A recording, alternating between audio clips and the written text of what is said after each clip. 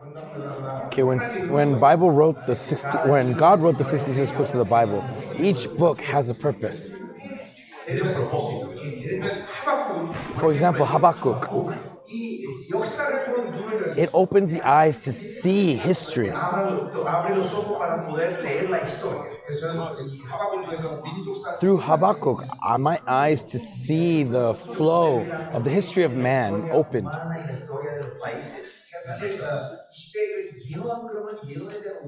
And so when we talk about prophecy, there's actually many misconceptions about what prophecy is. Prophecy isn't simply just foretelling the future.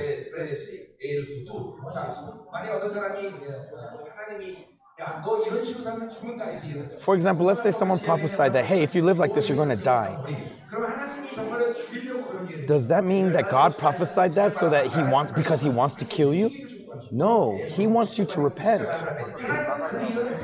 And so he wants this prophecy to be wrong. And so the kingdom of heaven's prophecy is not like a shaman. It's not like a witch. It's about being humble before God. And so from this perspective,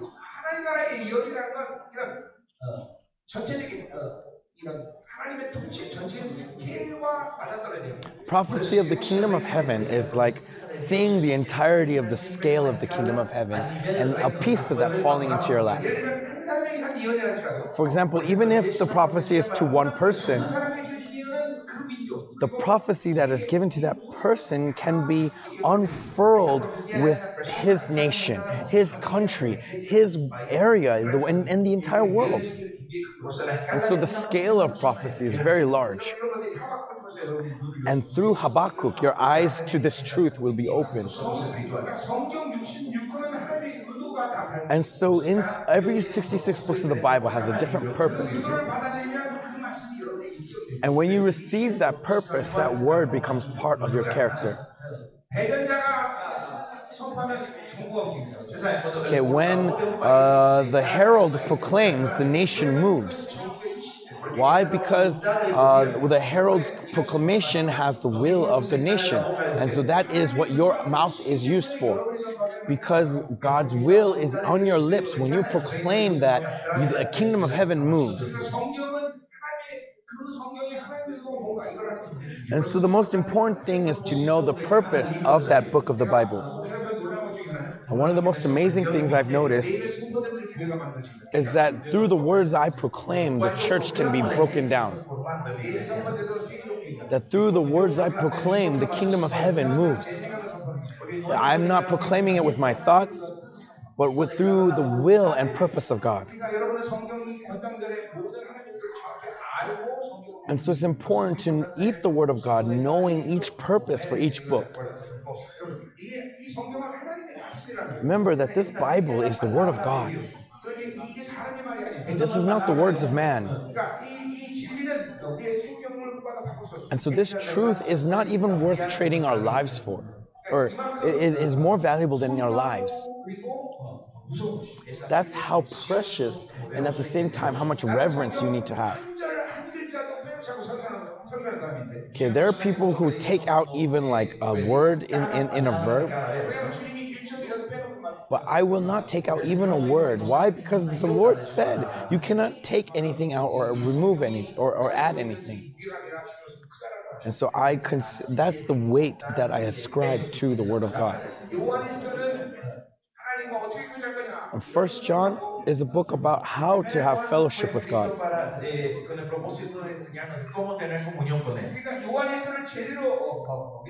And so if you eat the word of 1 John in faith, then we can have fellowship with God the way Apostle John did.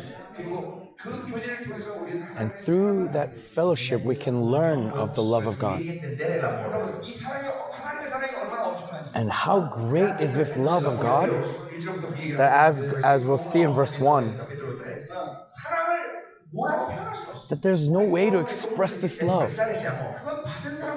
It's only can be known through experience. And how great this love was to the Apostle John. is that even though he was fried in oil by the Romans, Juan es fritado, ¿no? Como chicharrón. imagine how painful that would be. Don't you think he would have enmity towards Rome? And yet he does not hate Rome. What is evidence of that? Is that look at the revelation that he wrote down. You cannot have that kind of revelation if you have hate in your heart. He sees the glory of all of the kingdom of heaven. And in light of that glory, that his life is going to be very small. And so what does he say at the end of that? Is God is love. In the midst of that amazing glory, what does he see bigger than that glory is the love of God.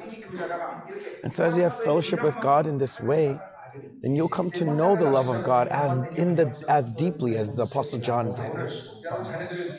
And so we blessed your children today. And so your anger, rage towards your children, you need to repent of these things. Rather have rage against the enemy who has cursed your children. And we need to be able to love our children with the love of God. Because honestly, our children are one sacrifice for our ministry.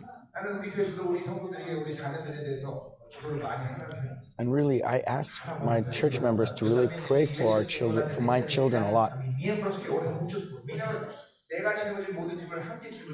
Because they are the children who are carrying the same burden that I am. They are receiving the same spiritual pressure that I am. And so you too, you should be able to ask your church members to pray for your children, to fight and engage in spiritual warfare for your children. And according to God's will, your children will rise up to be the next generation of ministers. And so, through 1 John, let us have deeper fellowship with God.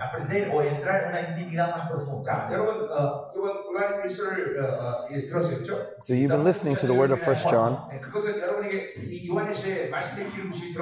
And that means that the anointing has entered into you. And when you go back home, listen to this sermon again. And let that anointing continue to build up inside of you. Then as time goes by, you will have fellowship like Apostle John. You will come to find how true it is to come before the throne of grace. Like Amos 3:7 says, to get to the height where you are, where God has no secrets from you. How awesome is that? To have no secrets between you and God. Even to Abraham, what did God say? He said, Abraham is my friend, and I have no secrets from him. Even being a friend is this great. But we are not just a friend, but we are his bride. And there is no secrets between spouses, yes? Pastors, if you have a secret from your spouse, repent. And so that's the reason why you are using rooms with your spouse, to open up your secrets.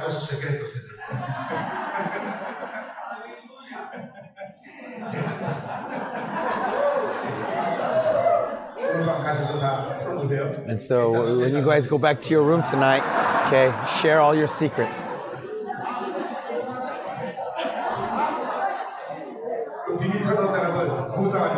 But at the same time, don't fight because of those secrets.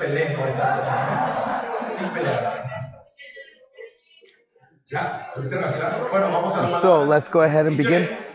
Verse 1, it talks about the condition for fellowship. And so we're continually entering deeper into this mirror. And so at each room we come across, there's a new treasure waiting for us. And when I first met with First John, that's actually how I was blessed. It was as if I was going through a maze and finding these treasure rooms. 그리고 갈 때마다 보물을 하시고 cada encuentro tomaba un botín, un tesoro. 대략적으로 본다면 바울 서신이 훨씬 많죠. And so, if you look at the Bible, more books are written by Paul, yes? 시대의 이 신학책이나 하여튼 이 신학에 대한 책 가운데 바울 서신보다도 요한 서신이 훨씬 많아요. And yet there's so many more commentaries on the Gospels or on the books that John has wrote than what Paul has wrote. 왜냐하면 요한 사도의 이 말씀이 훨씬 더 이야기가 어렵게. The reason is because the word of Apostle John is much more difficult to digest. So many people think that the Gospel of John is easy. It is not. It's just he expresses it using easy words. But the Apostle John is not a shallow book. That is how deep the revelation Apostle John has.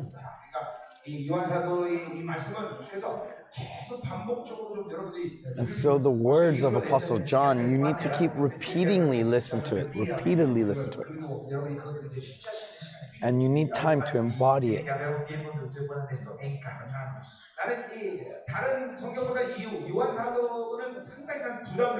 And I really am burdened to preach out of the books that John has written. For 24 years, as I've been ministering all over the world, this is my 4th time preaching out of 1 John.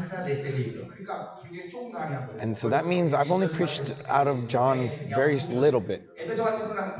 Ephesians, I probably did it 100 times. And so I really have not preached out of John very much. There are many reasons for that. But my principle behind my sermons is that if I did not embody it myself, then I do not preach it. And 1 John, there's many things that I have yet to embody. Especially when he says God is love. I'm not someone who knows the depth of that love, the amount that Apostle John does. And so that's why I'm very burdened by this sermon. So I've only preached out of 1 John 4 times. And yet, this book of 1 John is really important. Why? Because it opens how to have fellowship with God. And so I want many of you to enter into the secret place of God where there is no secrets between you and God. And so one of my things, my ministry's hope is that there will be someone who will be greater than me rising up through my preaching. And so I bless that many of you will be greater servants of God than me. This is truly my desire. And so with this heart in mind, I go out into the world.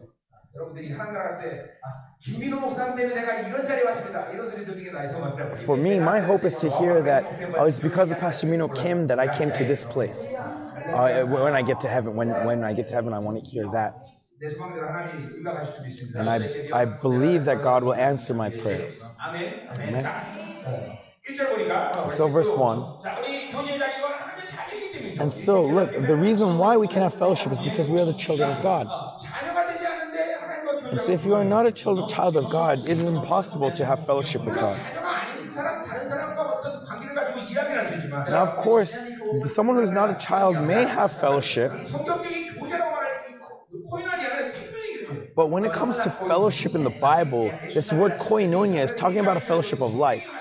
And so remember in chapter 1, verse 1, it said that we have heard the word of life.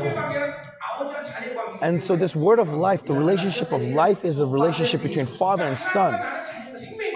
And so we need to have this relationship of life. And so what do we seek from the Father?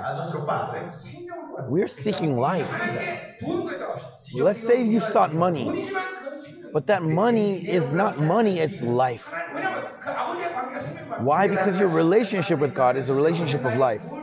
And so whatever God gives you, He's giving you life. And so what we need to be careful of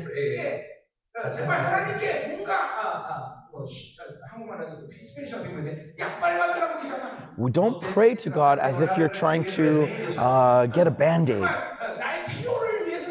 Do not pray out of your need. Don't pray out of your desire. You'll come to understand what this means as you have fellowship with God.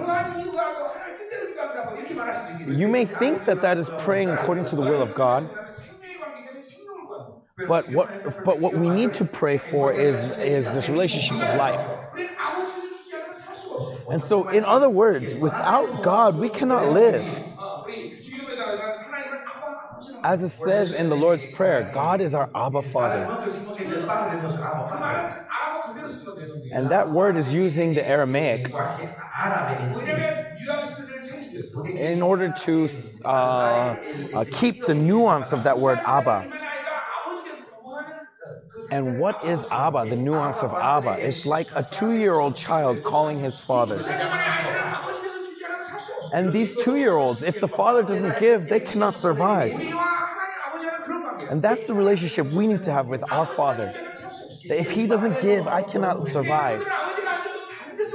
But for the most part, if God doesn't give it to you, you look somewhere else, right? For example, let's look at David. David was fully reliant upon God.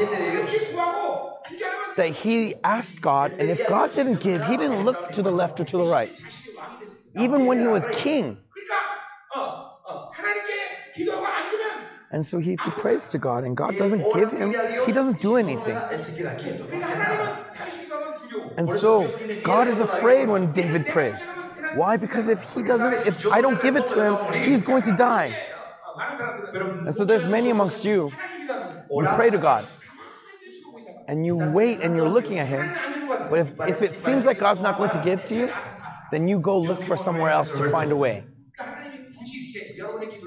And so God doesn't have to tremble at your prayer. This is what it means to have Abba Father relationship.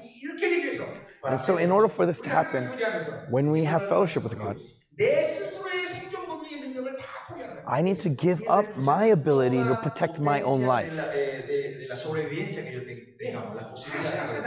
Every one of them, I'm laying them down. That apart from God, I have nothing. This is where true freedom comes. Okay, God makes it unnatural for you to possess things. That your life is getting bound because you keep adding things apart from God. So when you lay these things down, and God becomes your everything. And that is true freedom. And when this kind of person prays, ask whatever it is in my name, and I will give to you. And this promise becomes embodied in your life. And so why it's so important to have this relationship of life with God. That if it's not life, I don't need to ask for it. Because it has no use. That it becomes a burden to have anything that is not life. It becomes heavy. And so if you live with God, possessions becomes a burden. Remember, king lives by the power of their lips. Right? The king says, do this, and it happens. And because I'm a king, all I need is my mouth to live. And so when a king falls into the water, do you know why he doesn't drown? He always floats. Do you know why? Because even there, he's speaking and commanding the fishes.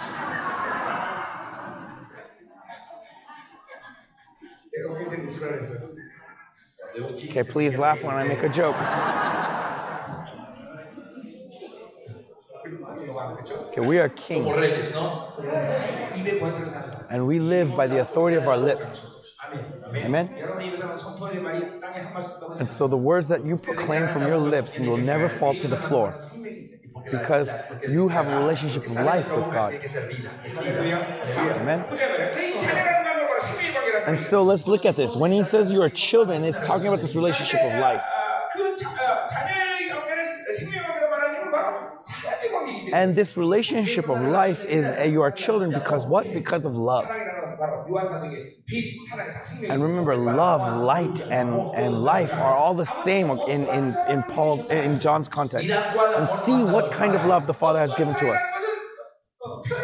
And this word, what kind of love, is his way of expressing that it's impossible to express. And another way to express is that it's different to each individual. To someone it might be 100, to another person it might be 1,000. And let's say you receive it as much as Apostle John did. That might probably be the highest. And so Apostle John doesn't know how to express that, and so he says, see what kind of love. And this is how Apostle John expresses love whenever he does so. That for God so loved the world. And see what kind of love. There's no way to express it with words. And so how can you express it if you are to express it? This is my expression. It's explosive love. Because that's the best way I can express this love. Because this love was the love that transformed my life 32 years ago. 39 years ago, I was someone who never even spoke a word throughout the day. Even when I drink alcohol, I rarely spoke. Even though my friends next to me would be running their mouth, what I would do is I would tie them, and if they were bothering me, I would tie them up and put tape on their lips. Tape their mouth so that they couldn't talk to me. And then I would drink alone. But when I met with God, I've all of a sudden had the gift of gab. And so I became a completely different person. And because God's love enters into me, I become a completely different person. That before I met with the Lord, my father was a very rich man. And so I enjoyed everything in the world. Apart from women, I could do anything.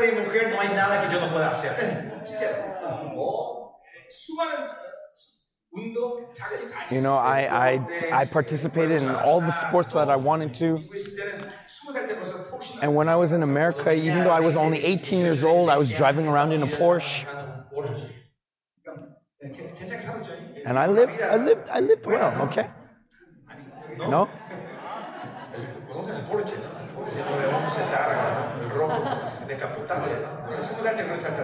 I drove around in a Porsche at 18 years old. And then I met with God. And when I met with God, the glory that I saw at that time, compared to now, is really small. And yet, my desire for the world completely evaporated. I became a completely different person. That's how explosive this love is. That's why I call it explosive love. And so if you say that God's love is similar to the love of my wife, then you do not know the love of God. Okay, that's not the love of God, all right, Laurent?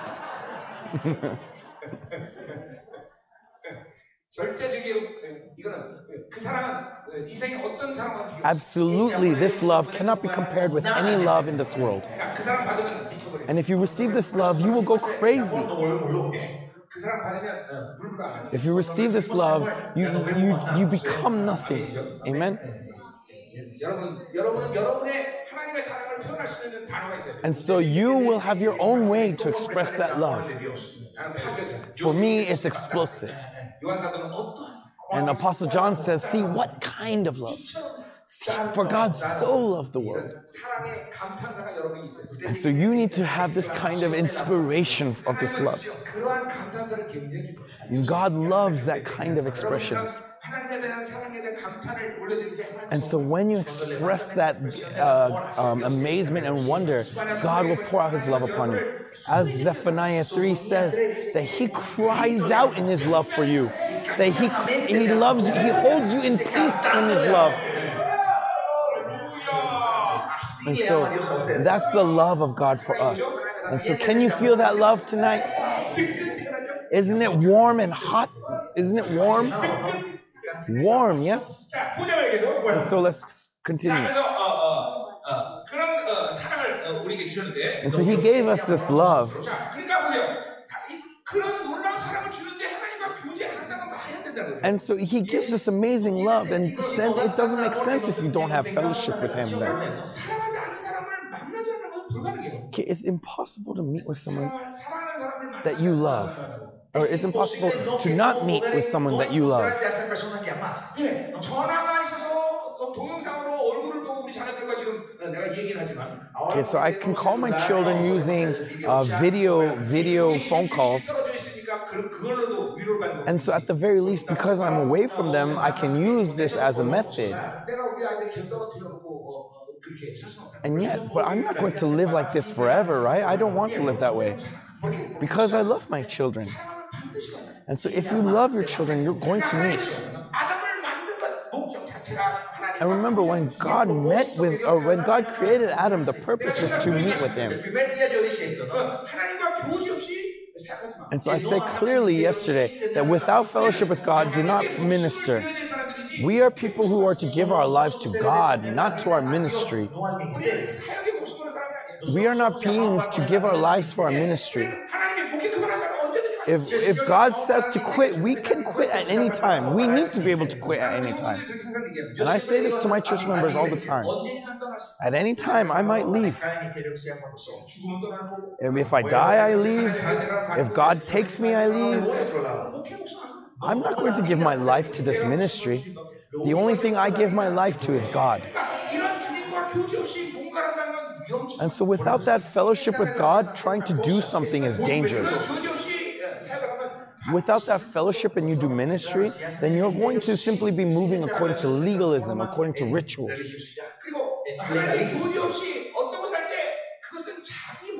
And without this fellowship, whatever you do, ultimately, is for your own goal, for your own purpose. As it says in Philippians 2:4, that we need to live according to the will and purpose of God. And so the children of God, the disciple of God, doesn't have their own will. They don't have their own purpose. They don't have their own philosophy. There is no my philosophy of pastoral ministry. That my purpose is God, my method is the Holy Spirit, and the contents of my pastoral ministry is Jesus Christ. Everything is God. So if you have my own purpose, this is dangerous. And so in Korean, we call this ambition. Ambition. And so he did wordplay using the Korean word for ambition. And so if you have ambition, then you are... it doesn't work in English, so I'm sorry. But I'm sorry. I'm sorry. It doesn't work in English. But anyways. And so having fellowship with this love of God every day is continually expanding the life of God in our lives. And so honestly, in our lives, God doesn't demand much. As I've been living with God for 32 years, God never demanded anything from me. Now, of course, sometimes He gives me this heart that I'd be happy if you did this. And yet He never commands me, do this, do that.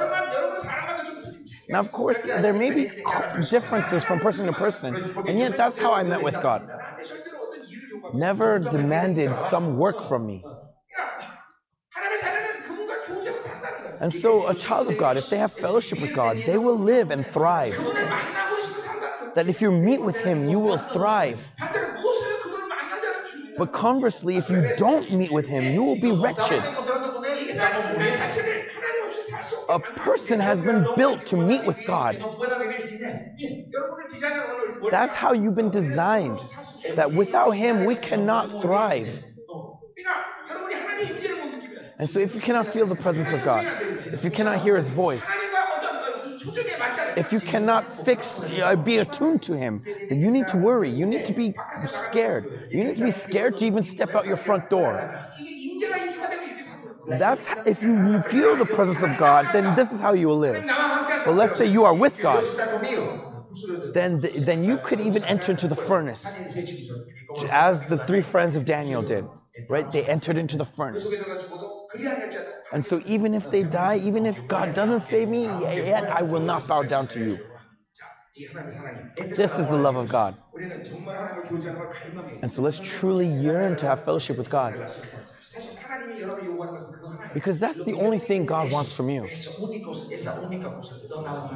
To meet with me. Live with me. Let's converse together. That's the only thing he wants. That's why he created you. And that's why I say that we are his love partners. God wants to make you his love partner. This is the essence of love. Right? Wives and husbands, you get married because you love one another. And the result of that is children. Right? That is the fruit of your love. And God is love. And the fruit of his love is you. And so God doesn't say he created man. He says he begotten man. That he has relationship with you. Right? And as it says in the book of Matthew, that he gave birth to you. And Isaiah says that he made a new creation out of you. Why? Because you are a creation that is different from the rest of creation. And when you look at the Bible, you can see the dignity that God has for you. God doesn't treat you lightly. Look at the entirety of the Bible. Even in Psalms 119, God is almighty, all-knowing. And yet he wants to know you. He wants to learn about you. How amazing is that? God wants to experience you.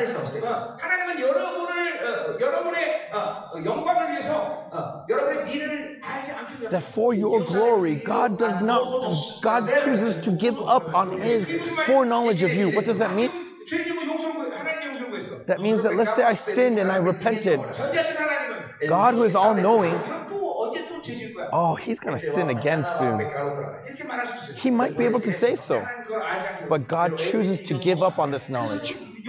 And so when you ask for forgiveness, he will remember your sins no more. He doesn't care what might happen in the future. He chooses not to know it. That's how much God loves you. How amazing is that? How amazing is that? Is this love approaching you at this time? How much dignity he treats you with? The God who meets with me gives up his omniscience. That's why he can forgive you. Because he will not remember your sins no longer. If you fall again, then it's an issue for that time. How amazing is our God? Our God is truly amazing, amen? So let's use this example. Okay, there's an ant crawling on the floor here. And he's crawling. And so let's say he went down 2 meters. Okay, that's going to take this ant, it's going to take a lot of effort for this ant, right? But if I want to go 1 meter, it just takes one step, right? But let's say that I tried to walk like the ant did and took the same effort to go that one meter. Right? That would be torture to me. And yet that's what God does to approach you. He gives up all of his power, all of his nature in order to experience you, in order to have fellowship with you.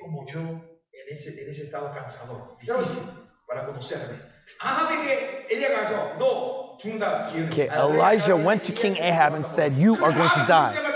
And after Elijah leaves, Ahab fell onto his knees and repented. And then so as Elijah's going back, God stops him. And he says, Elijah, Ahab is repenting. And go back to him and say that this will not happen in your lifetime. And so God changes his own prophecy. How amazing is that? That he's willing to trample on his own name, on his own honor, in order to express his love for you. That's how far his love goes for you. This is the love of God. And so do not treat his love lightly. This is how much he loves you, that he's willing to give up his own son. Because he loves you this much, he's willing to put on the flesh. Because he loves you this much, he enters into you. This is the love of God. Amen?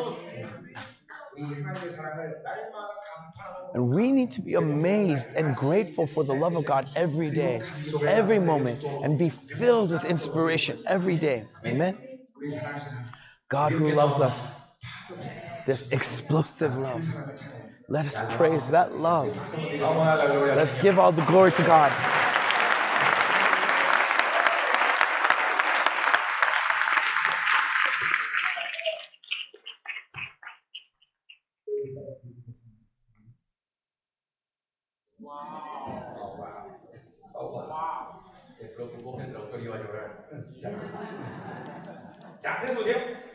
So look, the reason why the world does not know us is that it did not know him. And the world doesn't know how much God loves us. Because they do not know God, they cannot know that. So why is John saying this?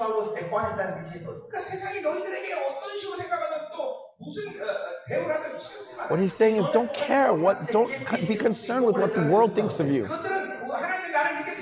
Because honestly, they don't know how God loves you. And so all you have to say is this: let's wait and see. Wait and see. Let's wait and see, because everything will be revealed when he comes. So we do not need to be hurt or offended by how the world treats us. As long as God acknowledges us, as long as he loves us, have faith in that love. And then so, in verse 2 to 9, this fellowship keeps leading you to perfection. And let's see the secret for that, heading towards that perfection. So we saw in chapter 2 that there were many different levels of maturity within the Johannine community. There were little children, there were young men, and there were the fathers. And so the church needs to have many fathers. Those who spend many time with God at the top of the mountain.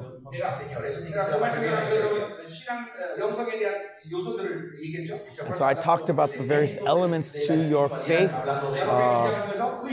Right? I told you it was about your will. Your will was important it was about your direction, right? Direction towards God. And then Ezekiel 47, I said you have to empty yourself. And then Mark 4 talks about you need to clean your spiritual state, right? Whether it's unbelief, worldliness, or greed. Cleansing these things by tilling your heart every day so that you can become the good soil, right? Because the only soil that bears fruit is the good soil. And then through 1 John, we talked about how much time, how much fellowship you have with God, how much you are inundated in the fellowship with God. And one of the reasons why you're unable to meet with God at the peak of the mountain is, first of all, is because you do not have the nourishment. And that may be the problem with your church, or it may be because your spirit is bound. Because no matter how much water may come, if the cap is closed, it's not going to enter, right?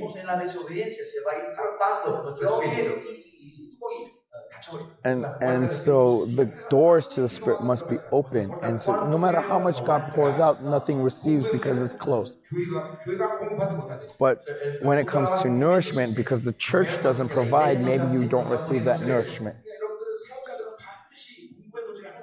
But as pastors, you need to always make sure that you have this source. And so as much as you empty yourself, you need to receive. And actually, you are beings who need to receive more nourishment than regular Christians. And you need to receive many intercession. And so in our church, there are people who will fast 21 days, 40 days for me. Even now, there's people fasting for me. Because this is the way that I can stand firm, and this is the way that I can lead them. And so these fasting is not just for me, but it's also for themselves. And so anyway, so one of the reasons might be the lack of spiritual nourishment. And the other reason is because their vessel is broken. What is broken? What does that mean? That means they have emotional scars. So remember, what is spirituality? Spirituality is receiving and maintaining it. But because the vessel is broken, they are spilling everything away. Even though God is pouring out His grace like a waterfall, and you are being filled. But when you go home, because you have holes in your vessel, it all pours out. And so your wounds needs to be healed. And the healing of these wounds happens in the worship. That is essential part of worship. And so it's just meeting with God.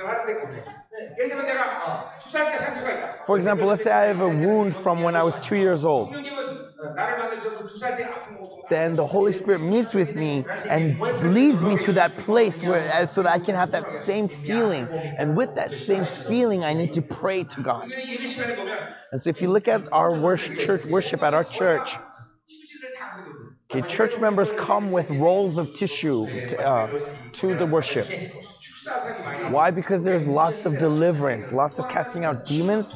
And the second thing is because lots of healing of inner wounds. And these kinds of people, you'll see mountains of tissue paper next to them. Because they're meeting with God in the worship. And so fundamentally, this inner healing happens in the midst of worship. And so what we need to not be bound, and we need to receive spiritual nourishment. We must not have hurts or wounds. Then this kind of person will be at the peak with God. They will not go up and down, up and down. They'll be able to maintain the fullness of the Holy Spirit. They'll be able to maintain the anointing of God. And so this fellowship continually allows you to grow and grow.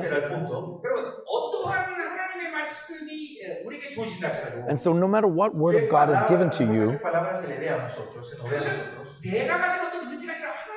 it's not my will that I receive it, but God's will. And so I'm not growing because I want to. I'm growing because God wants me to. When I'm blessed, it's not because I need that blessing, but because God wants to bless you. And so fundamentally, there's no problem with God giving. That's the faith you need to have. That God is good and He is always giving. Many times you think that it's so hard to receive from God. But what you need to understand is that God wants to give you more than you can even imagine. To the point that He gives before you even pray for it. And so, what we need to understand is that there's a problem with your relationship to God. There's some issue that God is unable to give to you. For example, if He gave you money, you would be corrupted. That's why He doesn't give you money. Honestly, He wants to give you this entire universe. And as I look at you, I see many of you have these scars towards God, these wounds towards God. that it's so hard to receive from God. It's so hard to find answers from God, that God turns his back on me. But what you need to understand is that's not the case. God wants to give you more than you can even imagine. God wants to give you more. He is infinite in what he gives. Amen? And so whenever you face the word of God, you need to understand that it's not because it's my will, it's not because it's my desire, but it's God's will and God's desire. And so you becoming glorified, it's not because I want to be glorified, but because God wants to glorify you. And so you come to know all of these things when you move from self-centeredness to God-centeredness. When you're filled with your thoughts, you're always going to be self-centered. And if you live in a self-centered way, then Christianity becomes weak in your life. Okay, throughout the history of man, for 1,500 years, people were deceived by Aristotle, and they lived geocentrically. And so they thought that if they sailed too far, they would fall off the edge of the earth. But after Copernicus, they came to realize that the solar system revolves around the sun. And now they became excellent navigators, that they can go all around the world. It's the same thing to us. When I'm self-centered, I can only see around me. It's my world. And I cannot go beyond these boundaries. But when I go God-centered, I start to transcend. And we transcend ourselves. Amen? We need to be God-centered. Remember, Christianity is for others, not about me, but for others.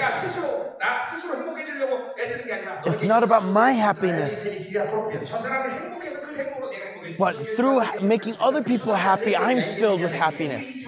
This is what it means to be Christian. And if you're God-centered, this is how you will live. And look, as I gave you this ice cream and seeing you being happy, it gave me such joy.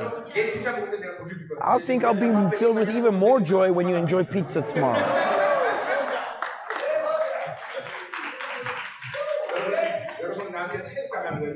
Okay, you are being brainwashed right now by me.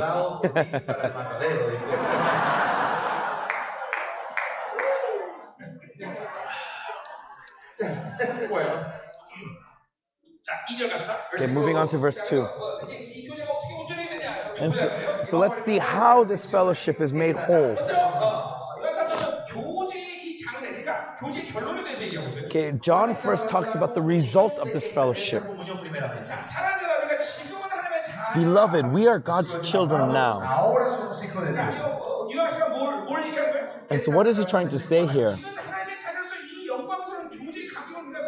Is that right now, as children of God, we have this glorious fellowship. So especially this fellowship that Apostle John has. That 2,000 years ago, our forefathers in faith had this amazing inspiration, this amazing joy. And I've been living in the midst of that joy for the past 32 years. And if God doesn't move, I cannot do anything. If God's presence is not there, I cannot do anything. And so they are enjoying this inspiration.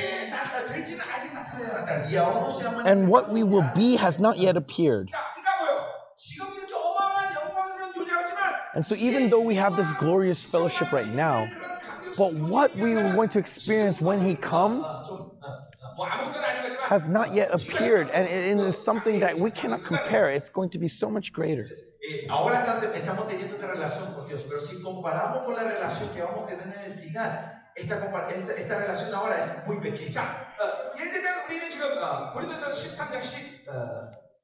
For example, if you look at 1 Corinthians 13:12, that we are looking at the face of Jesus Christ as if we're looking through a mirror. It's cloudy. Because at that time, mirrors were made out of bronze, right? And so they were not clear like mirrors are today.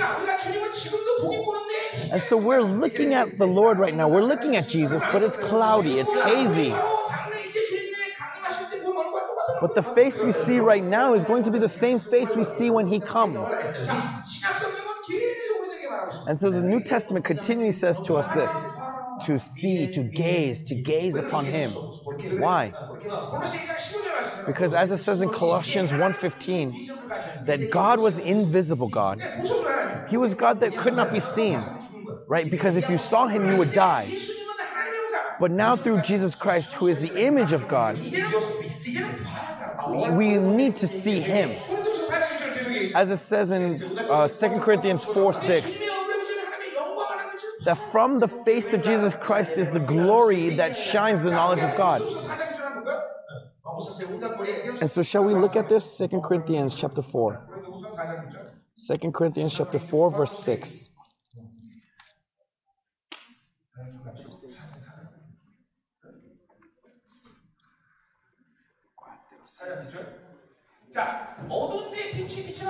For God who said, let light shine out of the darkness.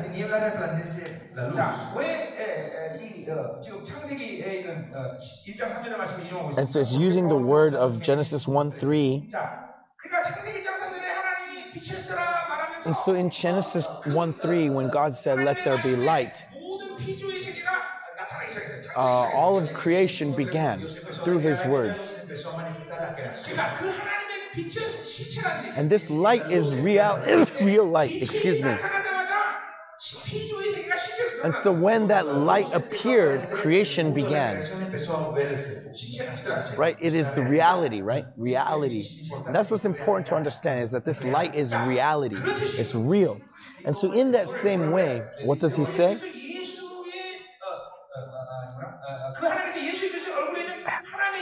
Has shown in our hearts to give the light of the knowledge of the glory of God in the face of Jesus Christ.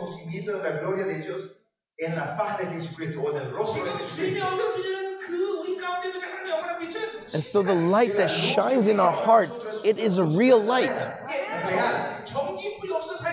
Okay, if we do not have electric light, we'll still survive, right? But what if we didn't have the light of the sun? There would be no life.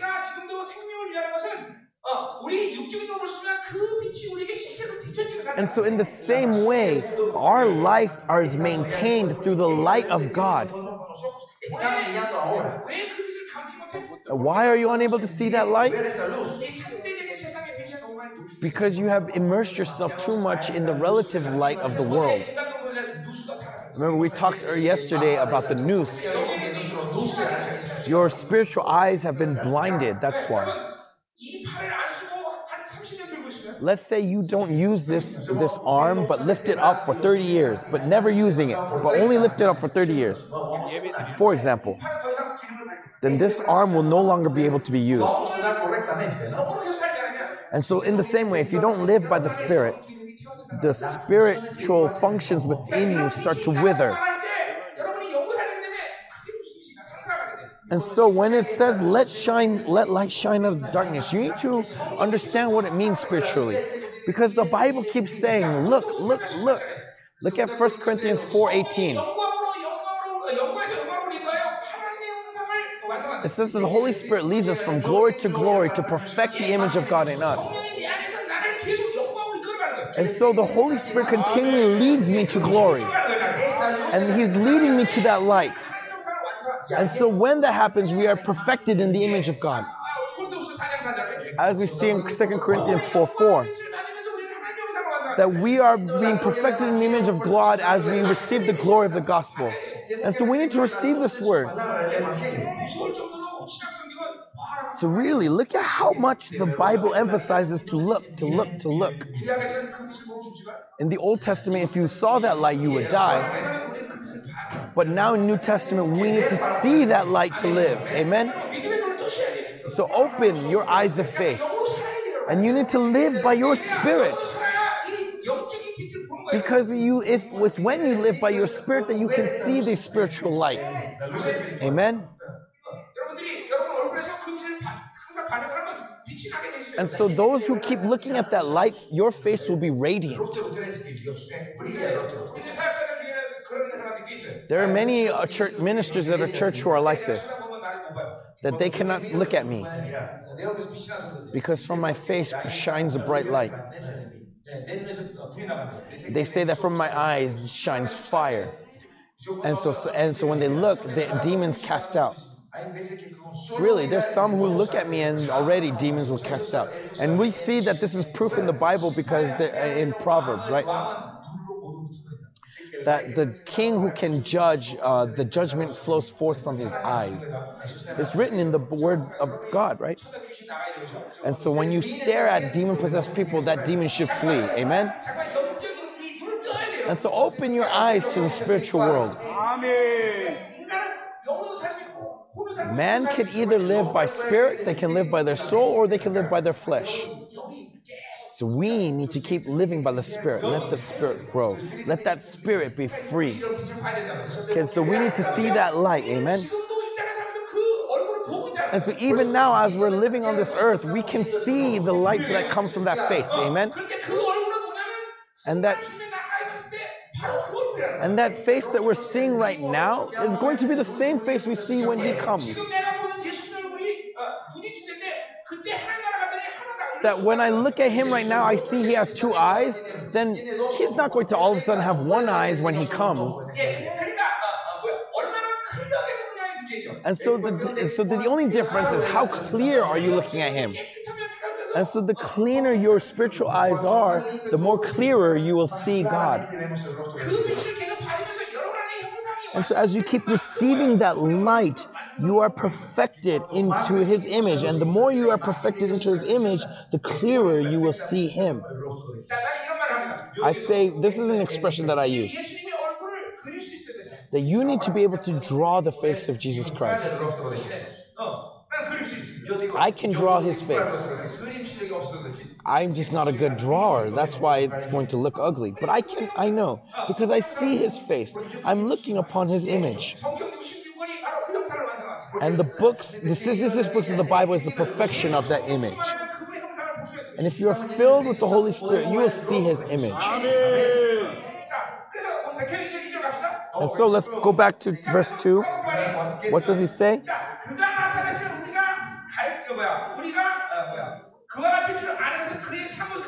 But we know that when He appears, we shall be like Him because we see Him as He is.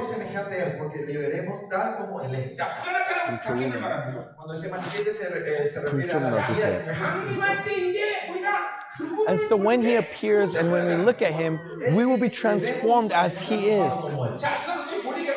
What is he trying to say here? If you look at Ezekiel 46, so from Ezekiel 42 to 48,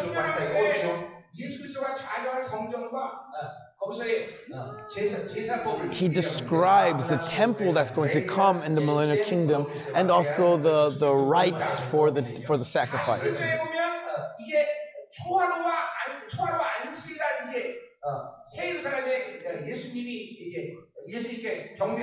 And so in chapter 46, what we see is the festival of the new moon and the festival of the booths. That people are gathering to Jerusalem to celebrate these feasts. And on that day, the eastern gate will open.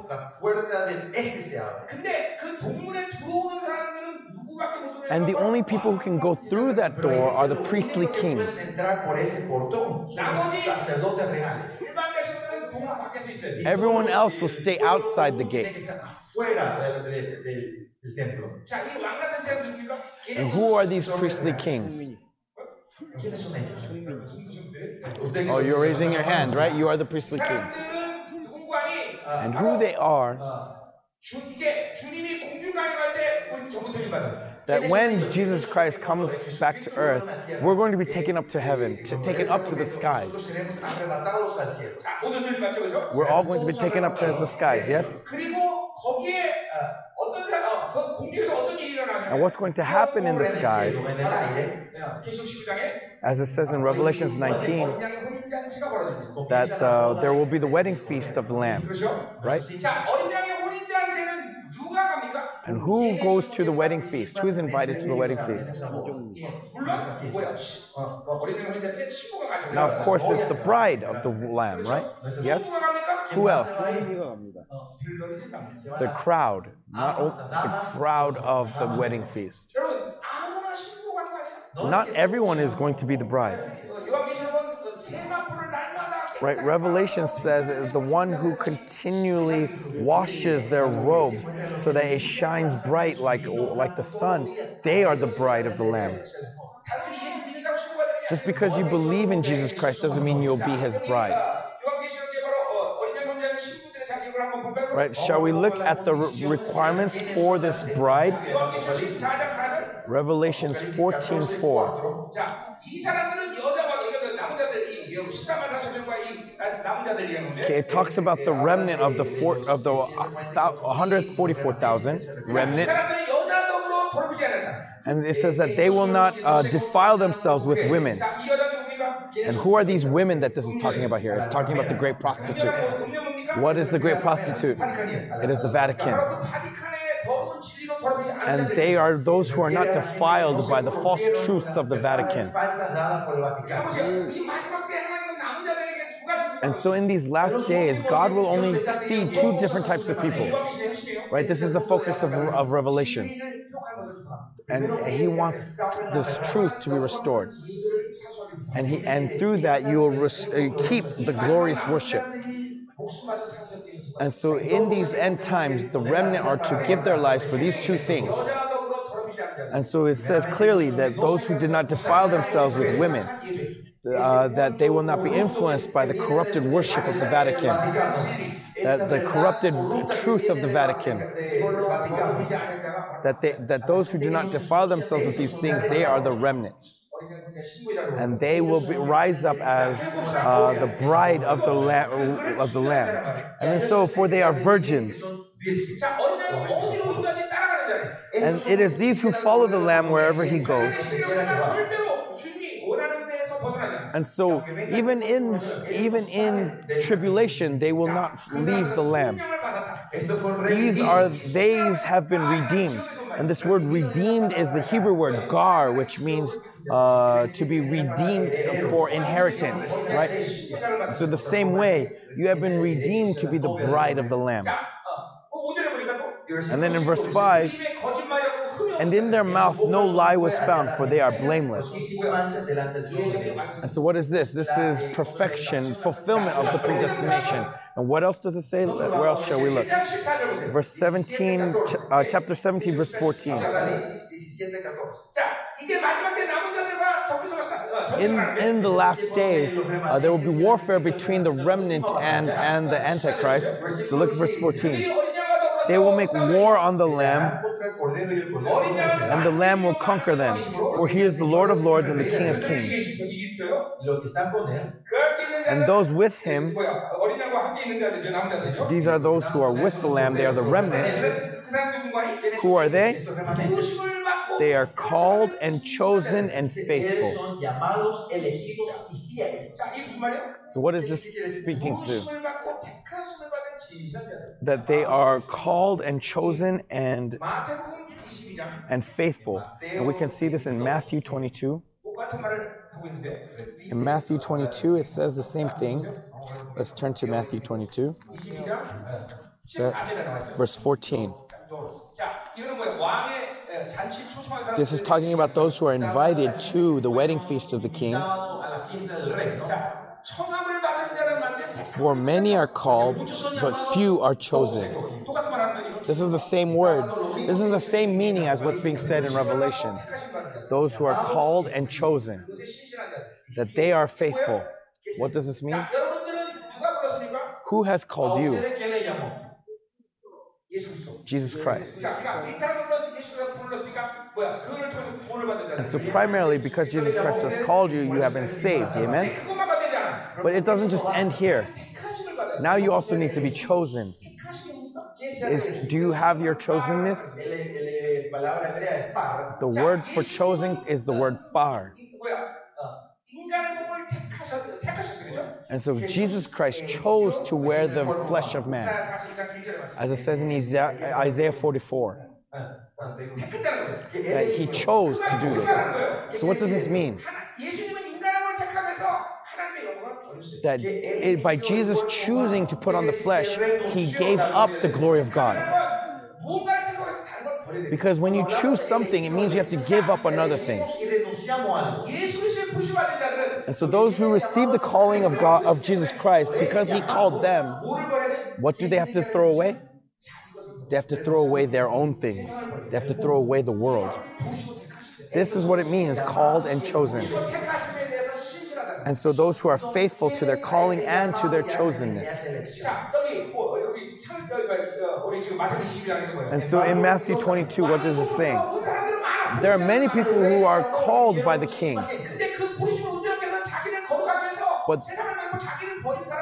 But there are only few who are chosen, only few who give up all of these things for their calling. And these are the ones who will be the bride of the Lamb. I bless you that you would come to the wedding feast as the bride, not as the crowd. Amen. For this reason, what do we need? We need to not be defiled by the great prostitute. We need to receive the holy truth and be able to follow the Lamb wherever He goes, and to be faithful to our calling and to our chosenness. And then you will be the bride of the Lamb. And so Jesus comes and they have that wedding feast in the sky. And then He will come down to earth. He'll come to Mount Zion. And so there's a place where I've marked in Jerusalem where Jesus is going to come. It's about 90 meters from that Golden Gate. Really? I've marked the spot where Jesus is going to come. And so Jesus is going to come in that spot. And so what I'm trying to say here is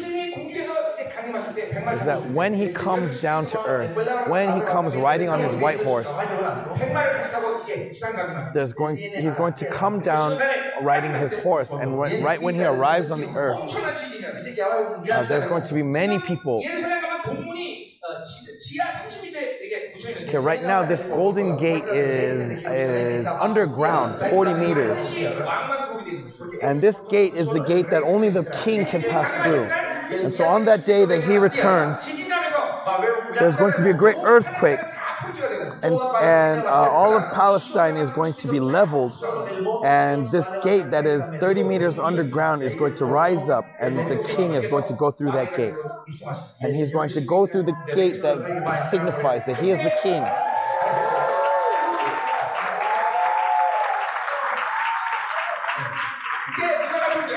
And who's going to be with Him on that day? The priestly kings are going to be with Him on that day. And who are those priestly kings? The bride of the wedding feast of the Lamb. And so look at the future. The Lord is coming. And He's riding that white horse. And are you there in that crowd? When I was in America, the one thing that I wanted to learn was how to ride a horse. I didn't know why I wanted to ride a horse at the time, but now I know why I wanted to learn. Because I'm going to ride a horse next to the Lord.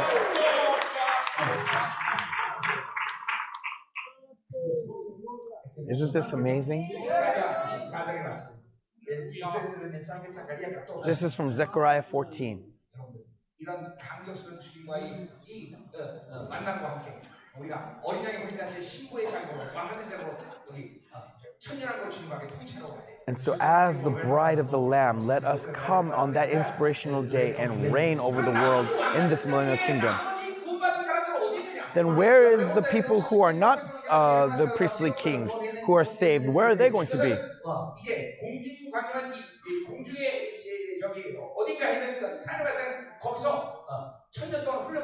That they're going to be somewhere being trained during the millennial kingdom.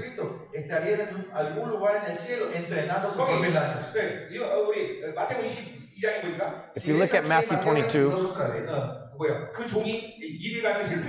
right, what does it say? That they'll be cast outside where there is gnashing of teeth. They're not going to hell. No, these are people who have been called by God, right? But what does it mean that there will be sad and gnashing of teeth? is that because they were unable to be brides.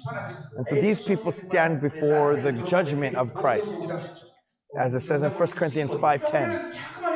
So that's why we need to continually repent and continually cleanse ourselves of the sins that have been recorded on our conscience, and keep living by the fire that purifies us and refines us. Keep living by the things of God until we walk to that point where we can follow after Him. Amen. So I bless you that you would be in that same place with me on that day.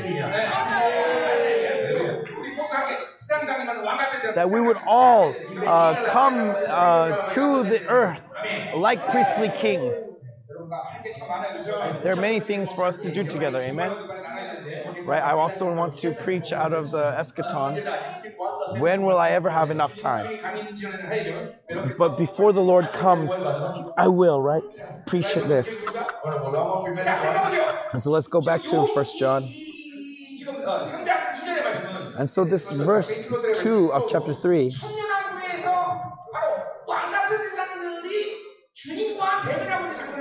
is showing these priestly kings who are standing face to face with the Lord. And so how far do we need to grow? We need to grow to the point where the old self becomes a vegetable, like it's nothing.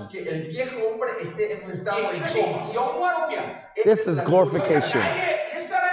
The old self cannot do anything to affect me. That's the state that we need to grow to. But the old self is still there. When will the old self be taken away? As we look in Isaiah,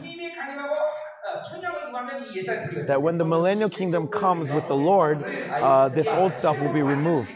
We will be made into the perfect body of the new self. But even in the millennial kingdom, we'll continually grow in our spirituality, in our faith.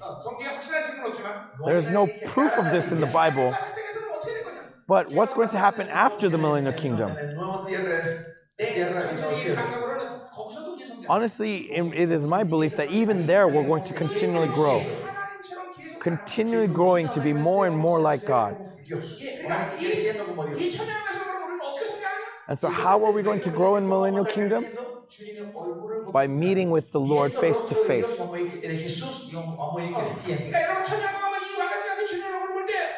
And so in the millennial kingdom, when you look at Him face to face, what are you going to be astonished? You're going to be like, we are the same.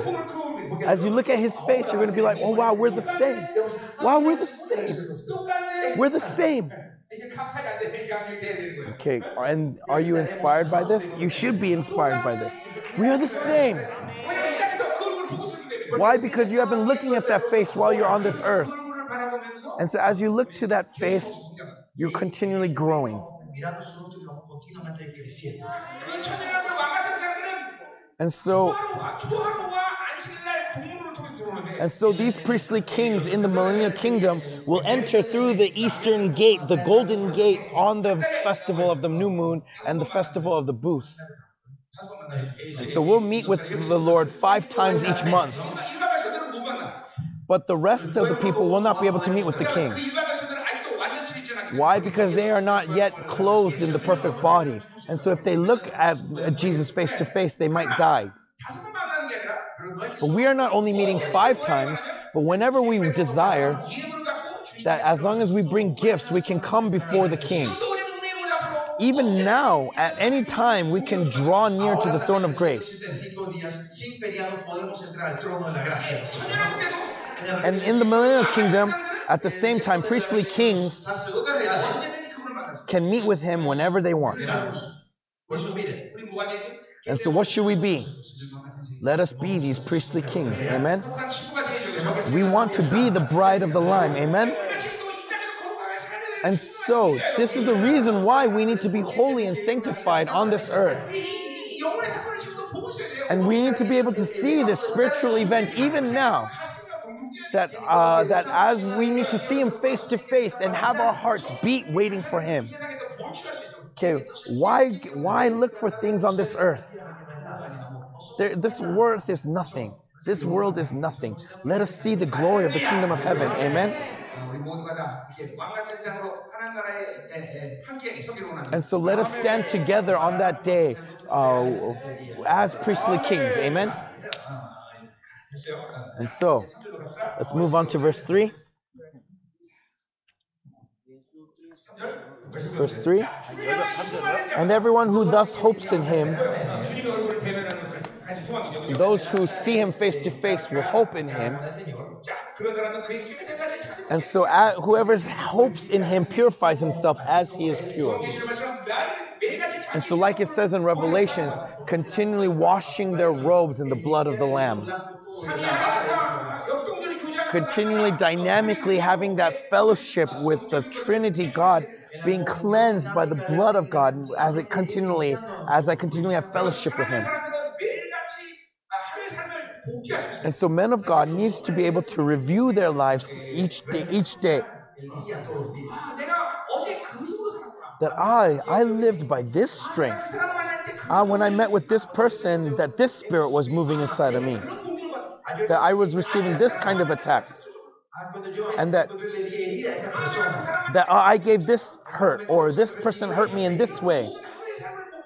And so as you review your daily life, you need to be able to find the things that you can repent of, and repent and clean yourself throughout the day.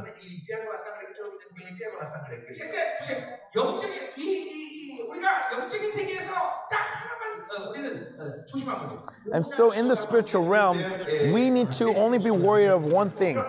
제 거예요. 괜찮아요. 네, 괜찮아요. 드세요. Do not be lazy in cleaning yourself.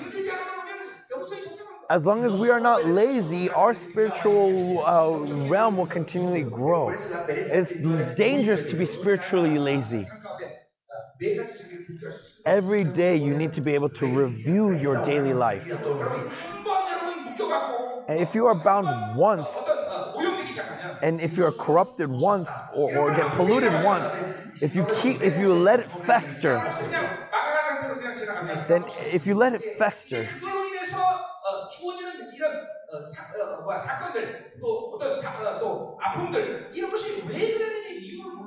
you will not be able to realize why your life is bound. You will not be able to realize why bad things happen. That means that you will not be able to repent. And so that's why we need to review ourselves every day. Especially as ministers, this is really important. That, I said something that God didn't want me to say. That, I did something that God did not want me to do.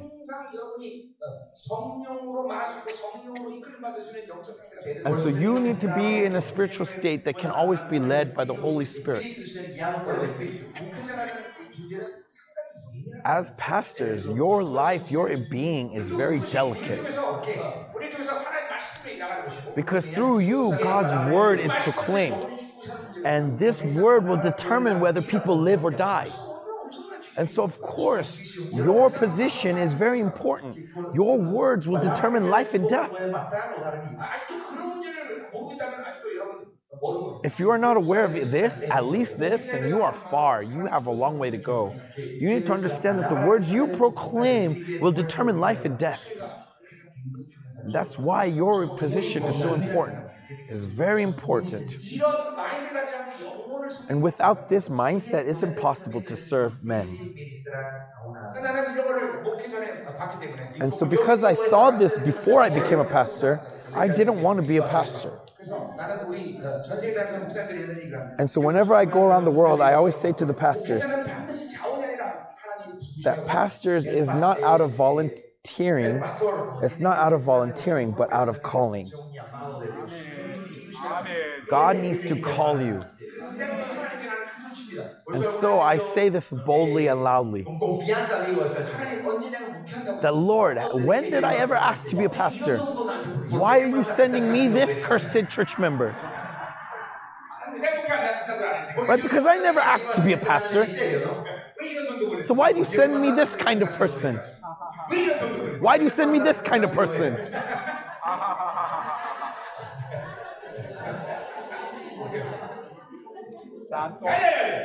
And so let's continue. Verse 4. 우리의 주인에게 빨리 뒤에 가야죠. Tenemos que llevar atrás porque atrás están las cosas más importantes. 죄의 정의를 얘기하고 있어요. This talks about the Ya está definition of definiendo sin. el pecado, versículo 4.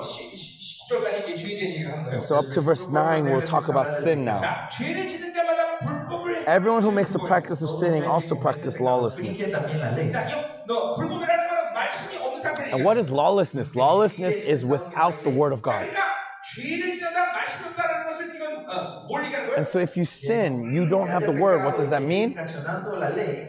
이건 옛사람의 상태니까. That means that you are in the old self state. 그러니까 옛사람은 무조건 죄를 지을 수 And 없어요. so the old self cannot help but sin. 왜냐면 옛사람은 하나님의 말씀이 없어요. Why? Because the old self does not have the word of God and cannot be obedient to the word of God. 여러분이 신앙생활의 1차적인 관문은 옛사람으로 사냐 새사람으로 사냐. And so the first question you need to answer in your Christian life is, are you living in the old self or are you living in the new self? 옛사람과 새사람의 분리가 분명해야 돼요. And so you need to see the clearly distinction between the new self and old self in your life. 정말 영으로 살다 보면 이게 아주 명확해져요. As you continue to live in the Spirit, this will become more clear to you. 옛사람과 새사람은 전쟁하는 사실 알아야 돼요. And you need to understand that the old self and new self are fighting amongst themselves within you. And this battle is very severe for a time. For a time. 옛사람은 말씀이 없기 때문에 죄를 지을 수 없어요. And because the old self lacks the word of God, it cannot help but sin. 불법이에요. 말씀. And sin is lawlessness. Sin goes against the word of God. 불법은 심지어 확대적인 확대 해석하면 하나님의 반역이라는 뜻이 있어요. And so what else does lawlessness mean? It means rebellion. Rebellion against God. 옛사람은 하나님께 반역하는 And so the old self is a rebel. Viejo hombre es el que traiciona a Dios. Se revela a Dios. Where does it say this? 로마서 8장. In Romans 8:5. 육신의 생각은 하나님과 원수가 되게 That the desires of the world is at odds against God, is an enemy to God. 그러니까 우리 옛사람을 절대로 여러분 안에서 번성하게 하면 And so do not allow the old self to grow in you. 날마다 죽여. Put it to death each day. This is really important. 아멘. Amen.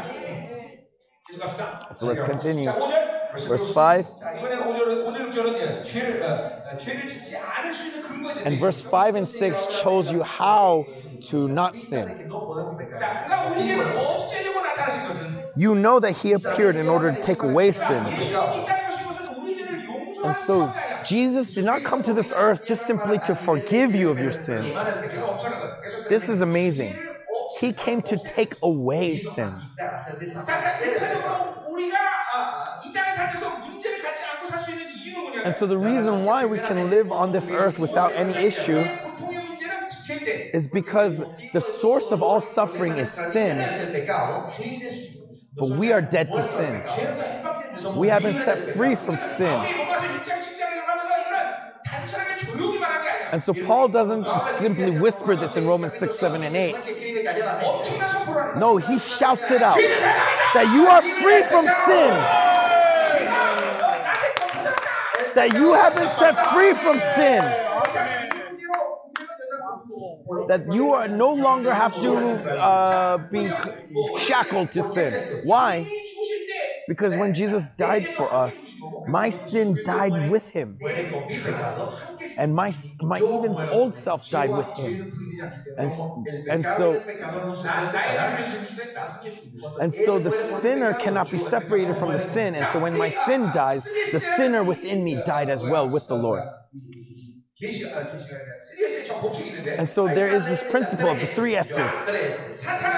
Okay, Satan uses the secular, the world, to bait the self. And so this relationship is always there. Satan uses the secular to bait the self. Satan uses the secular to bait the self. And so if I want to break this relationship down, what do I need to do? Will Satan die? He will eventually die. But he does not die until this world passes.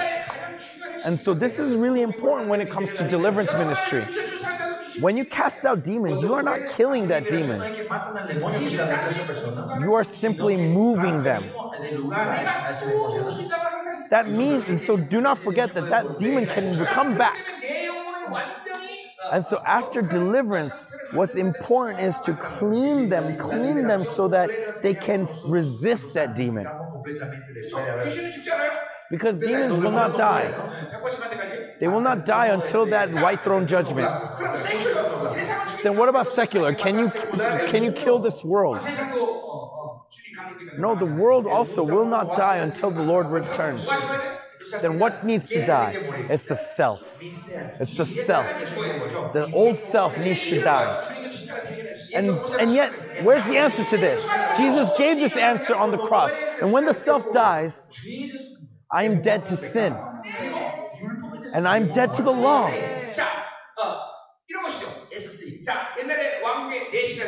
And so look, it's like this. This is an example. There are eunuchs in kingdoms, right?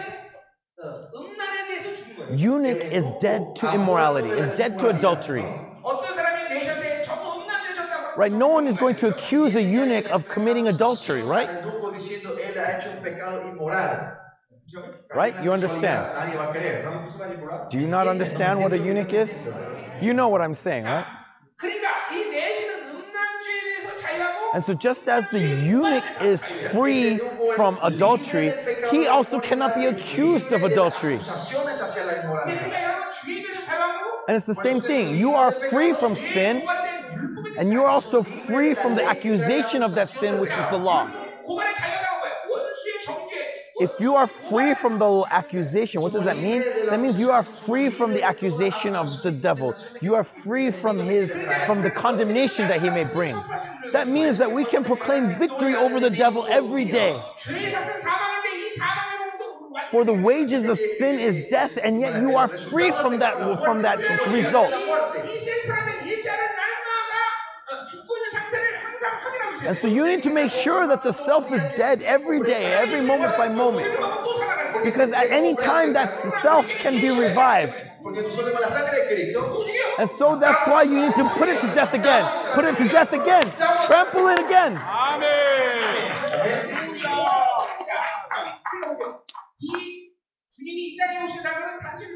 And so when Jesus came to this earth, he didn't simply come to forgive you of your sins, but to take away your sins.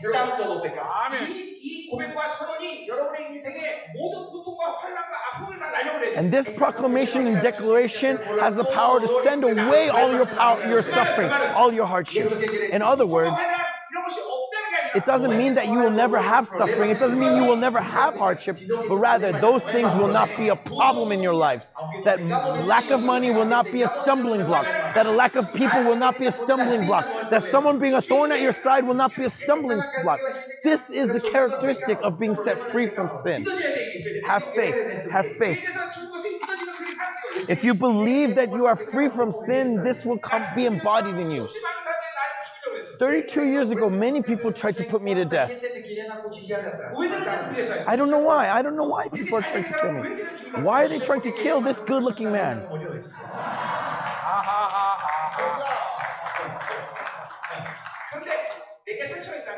And yet, if I were to be offended by that, I would not be here today.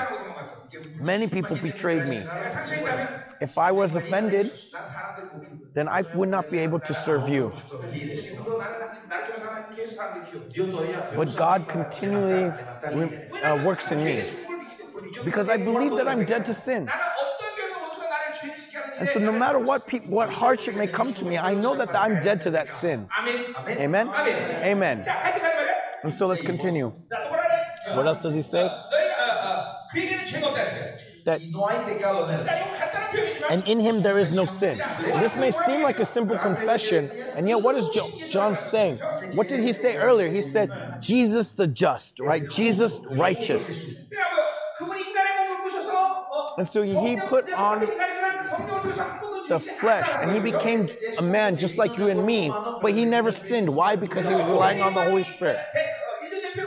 And so when John the Baptist, as representative of man, laid his hands upon Jesus, he imparted all the sins of man, and he spilled that blood on the cross. And then he took the pure blood, the blood that never sinned once, and with that blood, he erased all the records of sin in the heavenly tabernacle. And for this reason, we were made whole. 그분의 피는 바로 우리를 이렇게 죄로 용서하는 게 아니라 죄 자체를 And this blood that he gives us doesn't just forgive us of our sins, but has the power to completely erase sins. As it says in Hebrews 10, 14, and 17, that I will remember your sins no more. And so if I repent once, he will not remember your sins ever. And one deacon asked me this. This deacon was someone who could pray very spiritually to God. And the head pastor of this deacon came to realize this. And then the pastor said to her that you are wrong. And so 24 years ago, she broke down crying and said, no, this is truly Jesus. And the head pastor said, then ask Jesus this. And if you get this answer right, then this is really Jesus. If not, then it's not. And then so in this day, I made this sin and asked Jesus what that sin is. And so the deacon met with Jesus on that night as she was praying. And she said that pastor asked me this, that on this day he sinned. And what sin did he sin?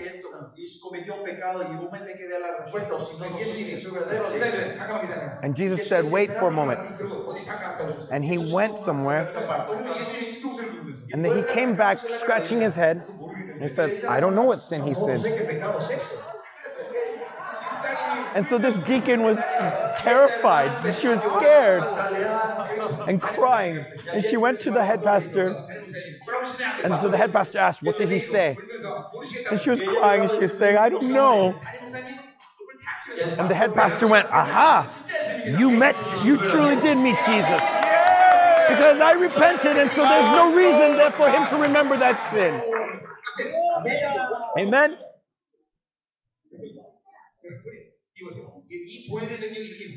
This is the greatness of the power of the blood.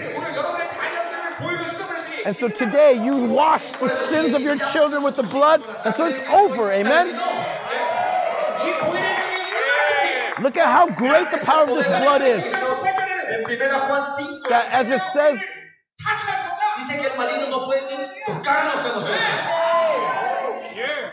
sorry, I couldn't hear what he said. But and so this amazing power of the blood, by the blood of Jesus. Hallelujah. Yeah.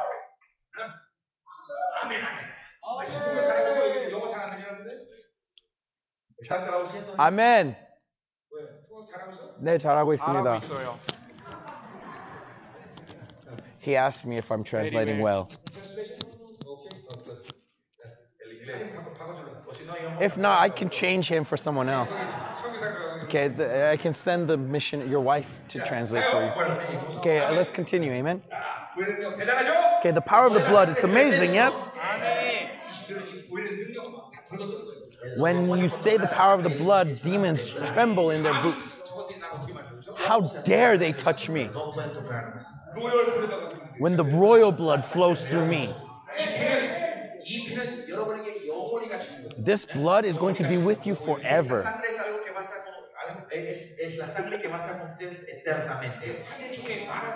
It's the blood that speaks in the heavenly realms is with you forever. And when I go to Jerusalem, for a while it was torture. There are many reasons for this. But one of the reasons is because so much innocent blood was spilled on that land.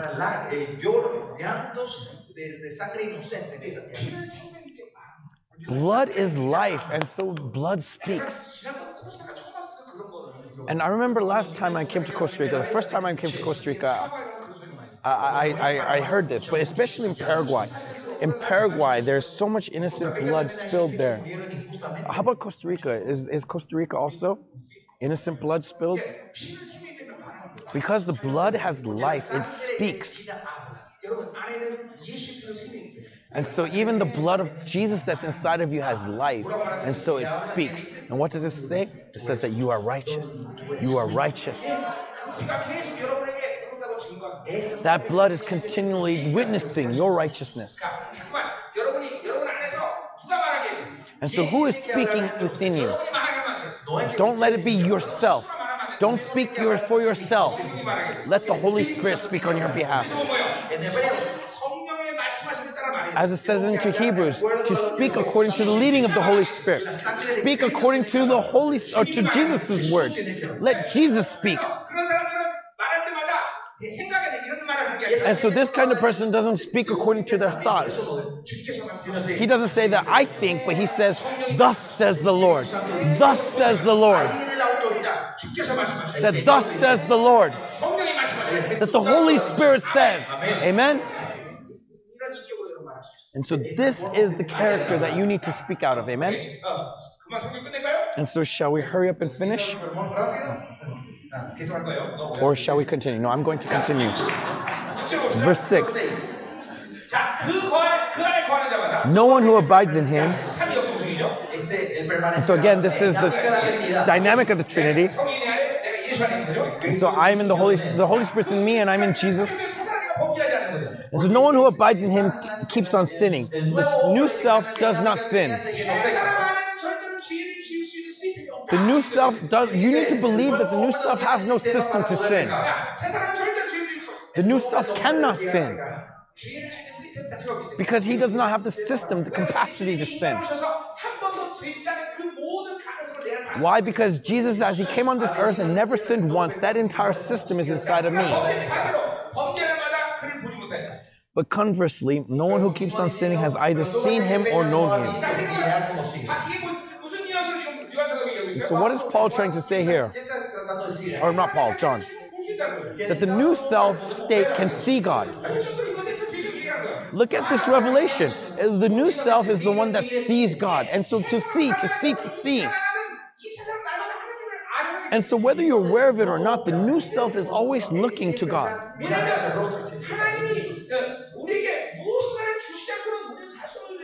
Because the new self knows that he is fully dependent on God. That if God doesn't give, he cannot survive.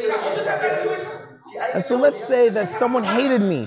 Then my new self will respond how? Will not respond in hate, but rather through the Holy Spirit will receive the love from the Father to love this person who hates them.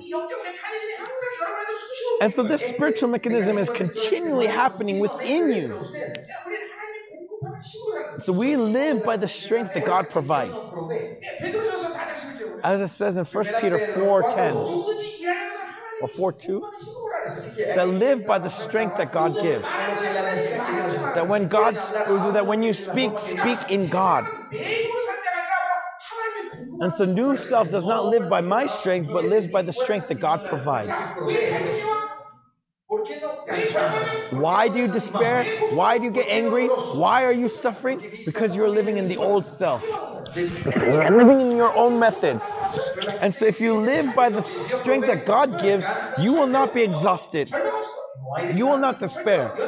You will not be weakened. Amen?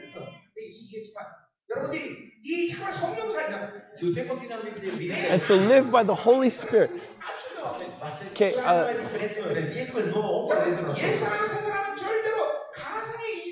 the old self, new self is not a figure of your imagination. It is reality.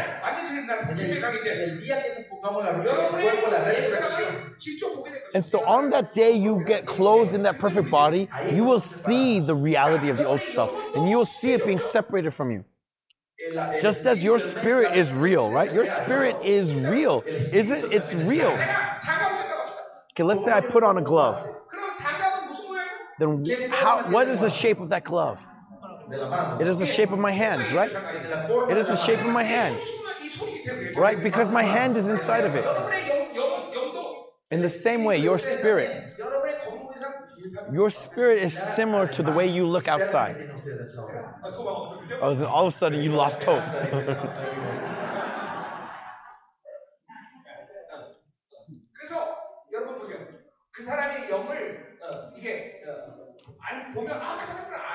And so when you see their spirit, you know that it belongs to that person. Because you know that person's face. Now, of course, because it's a perfect body, there will be a different glory. Maybe some of your pastors, your stomach will go in.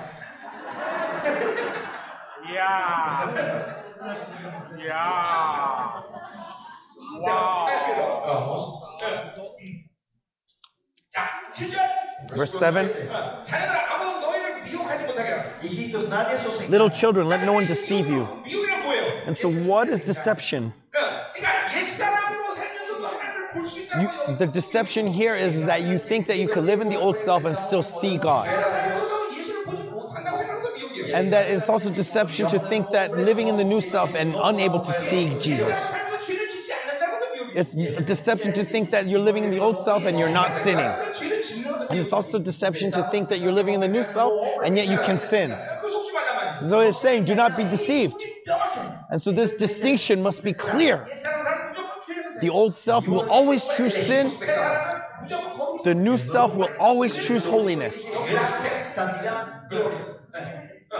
이 부분이 명확한 것이에요. And this is clear. Claro entre nosotros. 그러니까 승부는 어디 있어? ¿Dónde viene la victoria? 내가 뭘 And so where is victory? It's not about what I do, 은혜를 선택하고 but am I choosing grace and am I living in the new self?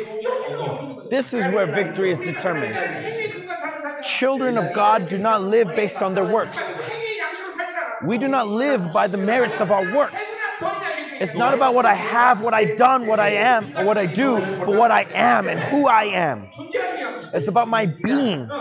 해보던 그 우리랑 관계없어. It's not about what I have done. Hacer, tener, eso no tiene relación con 주님이 nosotros. 원하면 얼마든지 주실 수 있어. Because Jesus can give at any time. 얼마든지 만들 수 있어. God can make if He so desires. 존재냐 이거. But it's about who I am. Soy yo, eso es. 내가 하나님 어떤 줄 설명. Who am I before the Lord? Delante de Dios. Es el nuevo hombre. That is what's important here. Así en la vida no va a haber And so there is no exhaustion before God. de Dios. Amen? 능한 거예요. 자, 가자. 자, 7절 보세요. And so we're looking at verse 7. So little children, let no one deceive you. Whoever practices righteousness is righteous as he is righteous. 예수 그리스도의 의에 행하는 의를 받아들이는 상태죠. And so this is the state that is continually receiving the righteousness. And so as he is righteous, we are righteous. 사람은 의로 삶을 살 수. Right? As I said, the new self can only live by the system of righteousness. Why? Because from his being, he bears fruit. And so because you are a sinner, you sin. Because you are righteous, you practice righteousness. 시작을 툭 떨어져. Si nosotros resumimos toda la Biblia, 우리가 이 구원의 확증이라고 말하는 것이 어떤 상태냐면 And so when we talk about confirmation of salvation, what this means, confirmación de la salvación, 구원의 확증이라는 뭐예요? what is confirmation of salvation? 하나님의 영광 앞에 서 있다. Is that even now I'm standing before the glory of God. If you have this confidence, 그러면 어떻게 되냐? then what do we need for this confidence? 그냥 사실의 예언처럼 As it says in Habakkuk 1:4 is that the righteous shall live by faith. 로마서 1장 10절에 And Romans 1:17 also uses it that the righteous shall live by faith. 로마서에는 의의 강조가 있어요. Romans focuses on righteousness, that the righteous shall live by faith. But Galatians 3:11 uses the same thing, that the righteous shall live by faith. 믿음의 강조. But in Galatians, the focus is on faith. 히브리서 10장 38절. In Hebrews 10:38, 히브리서 기자가 의는 오직 믿음으로 the author of Hebrews all again says the righteous shall live by faith. But now the focus in Hebrews is on life. And so in faith, when you receive righteousness, you live by that righteousness. And so just as Trinity is a triangle, same thing, faith, righteous life. These three things move together. 이게 항상 같이 움직여야 돼. They move together always. 내가 믿음으로 의견을 받았다면 When I receive that I'm righteous in faith, then the life that person will live is a life of righteousness. 1 Thessalonians 1:3, that what is the focus of this righteous life is the work of faith, the effort of good of love, and the hope of. Sorry, I don't remember the exact words. But this fruit will always be there for those who live the righteousness, and this is confirmation of salvation. And so, first of all, you need to receive that you are righteous in faith. And as time goes by, you live that righteousness. And so, if you receive faith and live righteousness, you will bear that fruit of that righteousness. And this is the essence of the doctrine of salvation of the New Testament. Are you righteous or not? Through the power of the blood of Christ, you have been made righteous. We have received salvation through faith. Amen. And if that faith is true, then you will be able to live out that righteousness. And you will bear fruit of that righteousness. Your character will change. Your personality will change. Your life will change. And so I've been talking about this mechanism throughout this week. And the power of the blood makes this inside of you. And the power of that blood is the purpose of God's love. And because of his love, he spilled his blood for you. And so believing in the blood is believing in his love. And those who believe in that love, out of them comes the aroma of God's blood. My children know that I love them. Why? Because I am their father. Because my blood flows through them. Through my blood they were begotten. And so love and blood goes together. Why does blood become so abstract? It's because you do not believe in the love of God. If you believe in that love, that blood will be real. Will not be abstract, but will be real.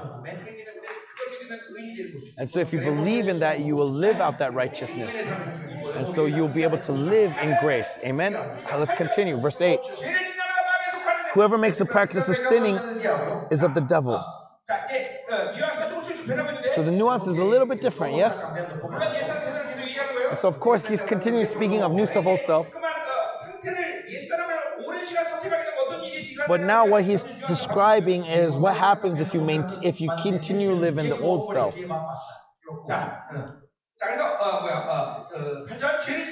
So whoever makes a practice of sinning is of the devil. So those who sin is what? Is the old self. And the old self is of the devil. What does this mean? If I reject grace, I'm choosing myself, yes? That means I'm choosing the old self. But this old self can at any time be controlled by the devil. If you look at Genesis, that what did he curse the devil? That you will eat the dust. And what is the dust? It is the old self, the dead body. And so the serpent has the right to eat that dust. And so the old self can't help but be controlled by the devil. And so the secret to victory is to not live by the old self. And what else does it say? For the devil has been sinning from the beginning. That the devil, from the beginning, what he did was to sin. And so can you say that the devil equals sin? Yes. Primarily, yes, you can say that. Because the devil eats sin. And so you can say that the devil equals sin. And yet, what is being said here is that the reason the Son of God appeared was to destroy the works of the devil. And so if the devil disappears, does that mean sin will disappear? Or if sin disappears, will the devil disappear? So think about this one. Once again, if devil disappears, will there be no sin?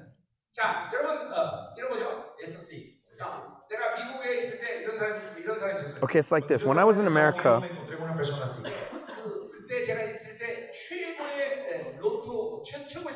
during this time, there was someone who won the biggest prize on the lotto. But when I left America, this man became a drug addict. And so many people said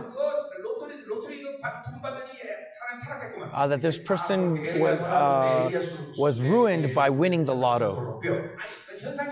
No, that's just what it looks like.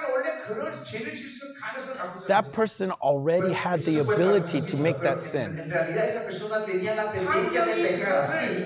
하지 못하고 It's just the circumstances didn't allow it. 환경이 되기 때문에 그 사람은 But when the circumstances allowed it, he lived the way he did. 보세요. 마귀를 쓴다고 인간이 죄를 지지 않는 그런 거룩한 사람이 되는 게 아니에요. And so just because there is no devil doesn't mean man will not sin. 여러분 천년왕국 때 인간들은 죄를 지지 Look at the millennial kingdom. During the millennial kingdom, no one sins. 왜냐면 예수 그리스도의 영광의 빛이 Why? Because the light of Jesus' glory shines over the world.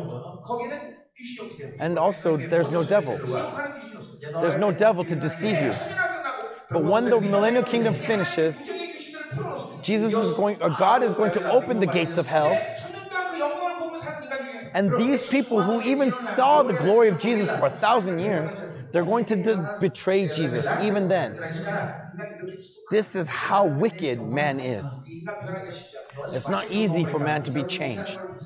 And so God, I take pity on you as pastors. Right? Because this is who you are dealing with.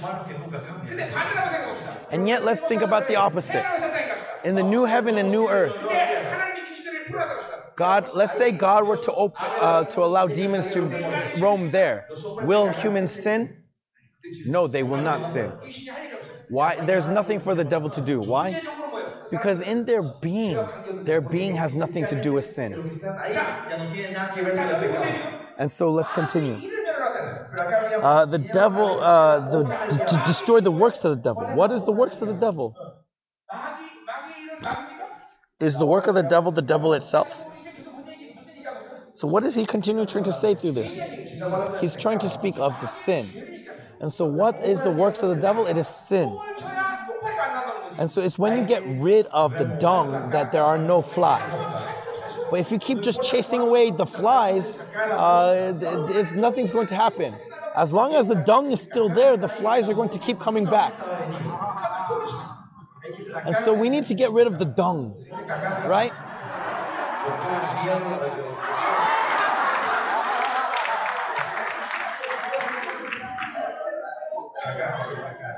I think they're laughing because of his choice of words. So I could have said shit, but I didn't want to use the word shit. I don't know, what should I say? Shit? Dung? Poop? Boo-boo?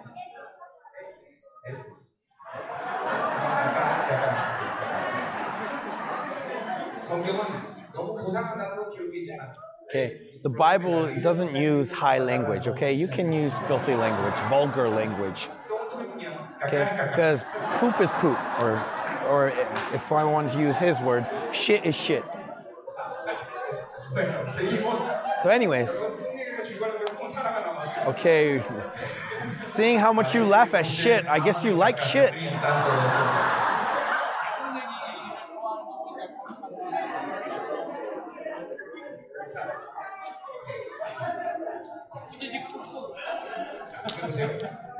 이게 굉장히 중요한 얘기라는 거예요. But this is really important. 영적 전쟁은 Okay, look at spiritual warfare. This is actually what it is. It's not about fighting the spirits that are outside. No, it's about fighting what's inside. 내면이 보이는 능력은 얼마나 중요한가. It's being cleaned through the power of the blood within you every day. It's about what's inside you.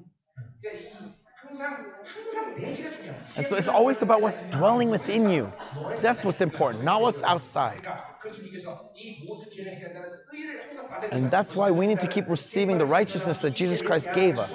자, 구절 보세요. So verse 10, or verse 9, no one born of God makes a practice of sinning. How is it possible for man to not sin? Who is those born of God? It is talking about the new self.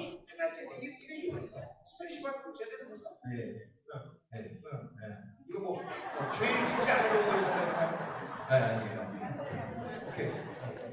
하나님께 하지 않은 죄를 짓지 않는다. So no one born of God makes a practice of sinning. 새 사람은 절대 죄를 짓지 않는다. The new self does not sin. 왜 이 새 사람에 뭐가 있기 때문에? Why? Because what's in this new self? 하나님의 씨가 그 속에 있다. The new self is the seed of God. 자, 성경에서 씨는 세 가지 얘기하는데 And there are three things described when the Bible says seed. 손을 얘기하는 거야. First, it can talk about your children, right? We see in Leviticus. And then it also talks about the blood of Jesus Christ, that the seed is the blood of Christ. Hebrews 10:20 says that because this holy blood was sprinkled, that it's like a seed. And another thing that is described is the Spirit of God. And another thing is the Word of God is described as seed. And so because the seed is inside of us, if we keep living by the new self, this seed grows and multiplies. It continually grows to take control. And so we can grow to a person that will not sin. And so how can man not sin? If you think this way, it's because you're living based on works. But when you believe in who Jesus is and what he has done for us, this becomes possible. The Bible speaks of glorification. The Bible speaks of predestination. The Bible says that you will not sin.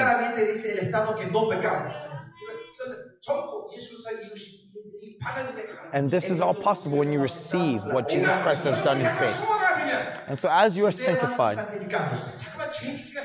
it becomes more and more difficult to sin.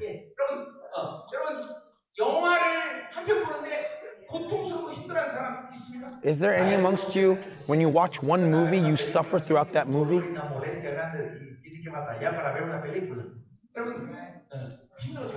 It needs to be a suffer. Shopping needs to be torture.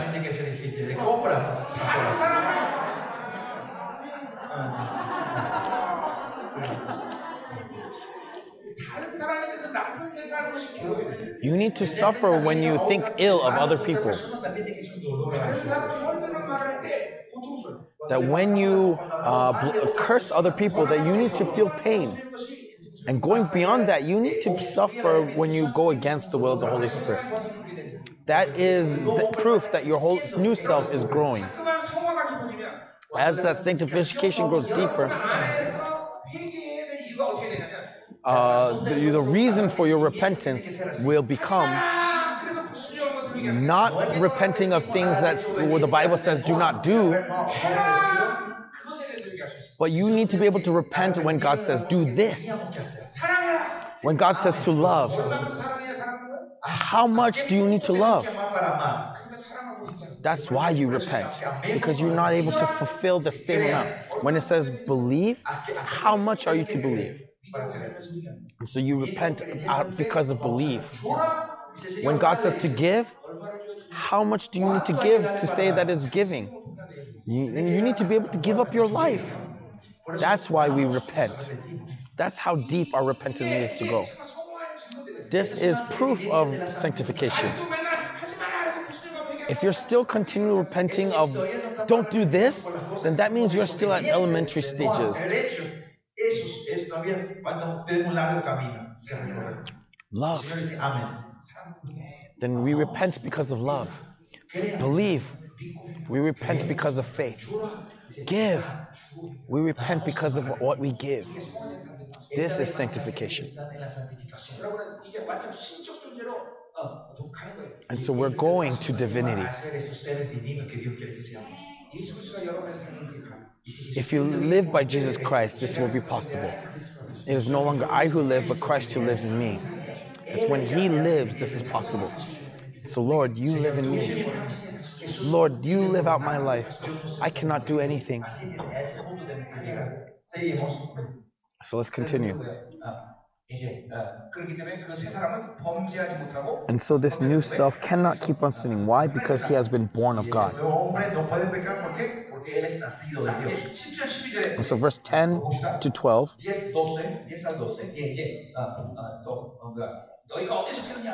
This is asking, who do you belong to? And so earlier we talked about, do you belong to the new church? Or the true church, not new church, sorry, true church. Do you belong to the truth? Do you belong to God? This is what's being asked here. And so, belong to, right? This is talking about possession. And so are you a possession of truth? Are you the possession of the true church? Are you God's possession? 하나님이 여러분이 하나님의 것을 항상 인정해 주셔야 돼요. You need to acknowledge that you are God's property. 내 종이다. That I am your servant. 바울이 잘 쓰는 말 중에서 이런 말을 잘 씁니다. Paul uses this phrase a lot. 나의 하나님, My God. 하나님이 자기를 하나님의 소유로 인정해 주셨다. What does that mean? This means that God acknowledges him as his property. God who I meet with, my God, my gospel.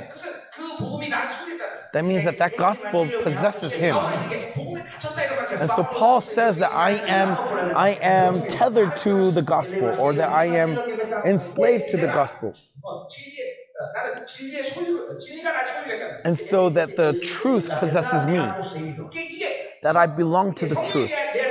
And so to those people who have the Holy Spirit within them, who have the word within them, who are members of the church, they know that they belong to God. By this it is evident who are the children of God and who are the children of the devil.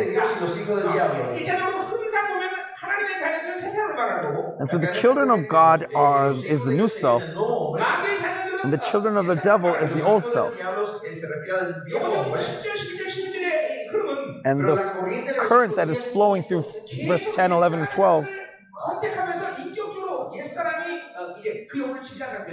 is speaking that if you keep choosing the old self will reign over you. If you talk about it from the perspective of Gnosticism, that you are completely mixed into Gnosticism. And so that is the difference between the children of God and the children of the devil. And so the children of devil is what we do not want, right? It does not love and does not practice righteousness because they cannot do these things. Because I cannot love of myself. I love by the love that God gives me. And so we'll see this in chapter 4. And so love does not belong to me, but it belongs to God. It is not I love God first, but God loved me first. And we're almost finished, okay? We're almost finished. So bear with me a little bit more. And then after the message is over, let's pray for 30 minutes. And we'll see great things happening. Powerful works happening. So you came here to meet with God, yes? Then even if you sleep a little bit less, it's okay. And that's why I gave you ice cream, right? And so let's pray today to deal with all the shit that has been stored up inside of you.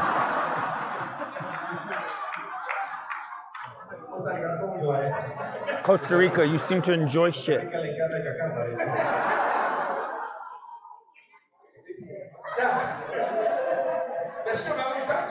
Okay, verse 10. Or verse 11.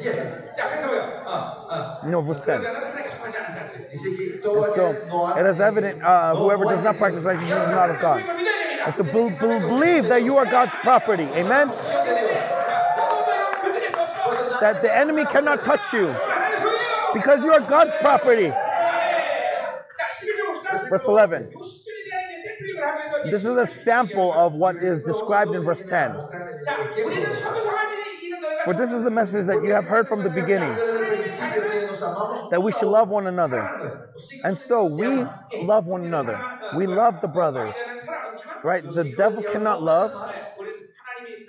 But because we belong to God, God pours out his love, and so we can love one another. And so it's going to show you an example of the children of the devil. We see Cain.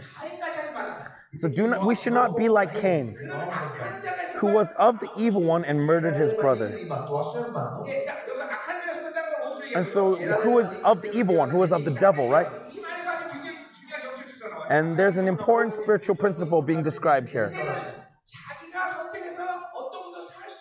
Okay, that your life, you do not choose the contents of your life. Okay, if I live by God, God fulfills the contents of my life. This is an important principle to understand. And so it becomes difficult to live of your own accord. You empty yourself, and so it's not my methods, my knowledge. No, if I choose God, then God lives my life for me. Amen? But opposite, if I live in the old self, and I get strengthened in the old self,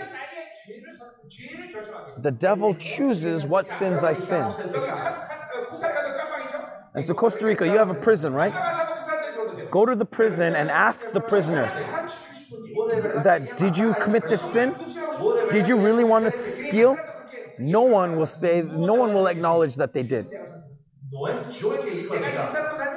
If I live in the old self, the sin is determined by devil.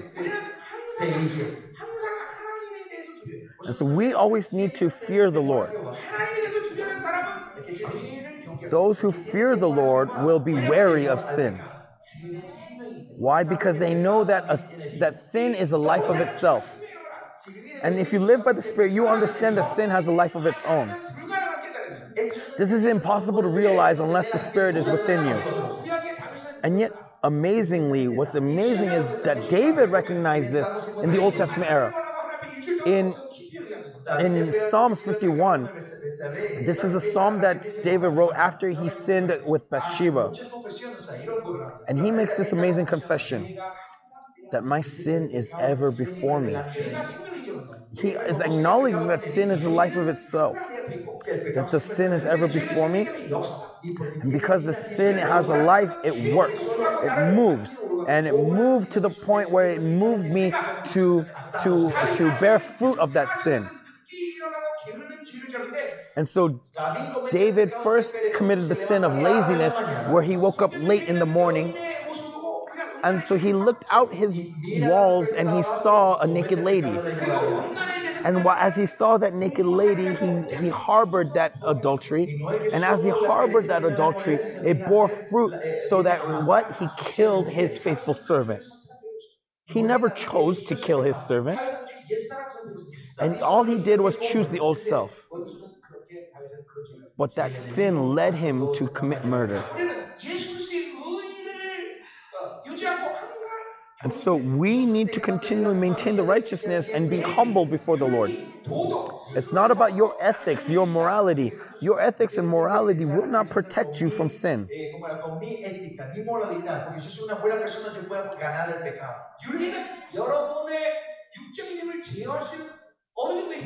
Your ethics may limit you,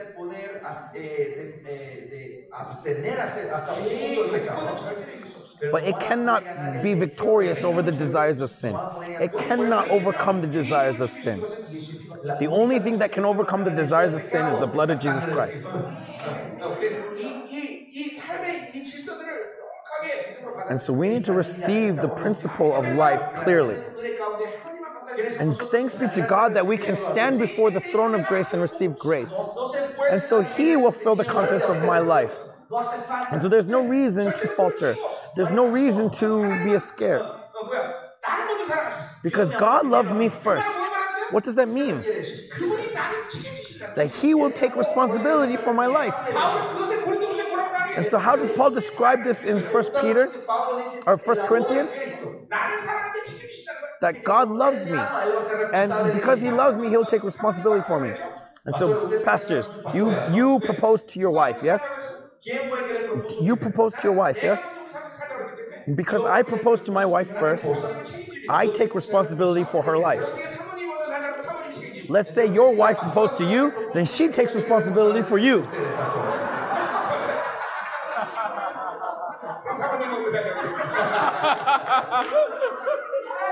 Yeah.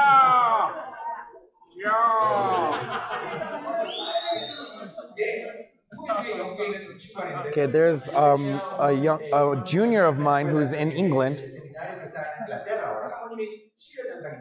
His wife is 7 years older than him. And while he was in seminary, he all of a sudden came to me. And I asked him, what's going on? He said that this lady came up to me and said that she prepared everything to get married to her. Ya puso el auto, ya puso toda la ropa y preparó el casamiento y quiere que me case con él. Ya, con ella. What should I do? I said, dude, marriage is nothing. Get married to her. And truly, she took responsibility of his entire life. She provided for everything. Listen carefully. God proposed to us, yes? God is the one who proposed to you. So God will take responsibility. Amen? And He has the ability to take care of you. And so should I choose the contents of my life or not? No. I do not live by my purpose. I do not live by my will. He lives my life for me. And so that's why I say it's easy to live with God. And lastly, and why did he murder him? Because his own deeds were evil and his brothers righteous. What is it saying?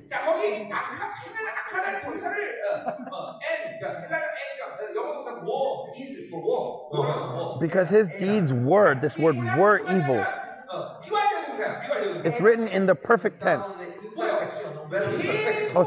Imperfect tense, meaning that it was continuing. But his brother's works also is written in the imperfect tense, was continuously righteous. When we see the first sin of mankind, Eve, when it was looking at the fruit, this is also written in the imperfect tense. She didn't just all of a sudden eat that apple. No, rather, she kept looking at that fruit. And as she looked at that fruit, she desired it. Keep desiring it. And she kept being deceived. And because she continually lives by the old self, that old self, the flesh, leads you to sin. The devil keeps deceiving you that the fruit is desirable to eat, and so eventually it gets to the point where you commit that sin. God's not going to judge you for making one mistake all of a sudden. No, it's because he's been continually choosing the old self, continually being deceived. And it's the same thing with Cain. Cain was continually practicing evil. He's been continually letting the old self grow inside of him. And so eventually he kills his brother. And so the victory, what will determine victory is not living with the old self. Keep living in the new self. Keep living in righteousness. And so we're finished. Let us pray. And so today, let us clean up all the shit that's inside of us. By the power of the blood. By the power of the blood. Let's turn off the lights. And so, however long it may take some time to pray. Because you have eaten a high nutrient food today. You need some time to digest it. And so let's digest it today in prayer. And what God is clearly saying right now is that there are many of you who are going to confirm the power of the blood tonight. And the power of that blood will cleanse you of all your filth. And once again, let's lift up our children to God today. Let's cover them by the blood of Christ. And proclaim to the devil that you have no authority here by the blood of Christ. Let's pray all together.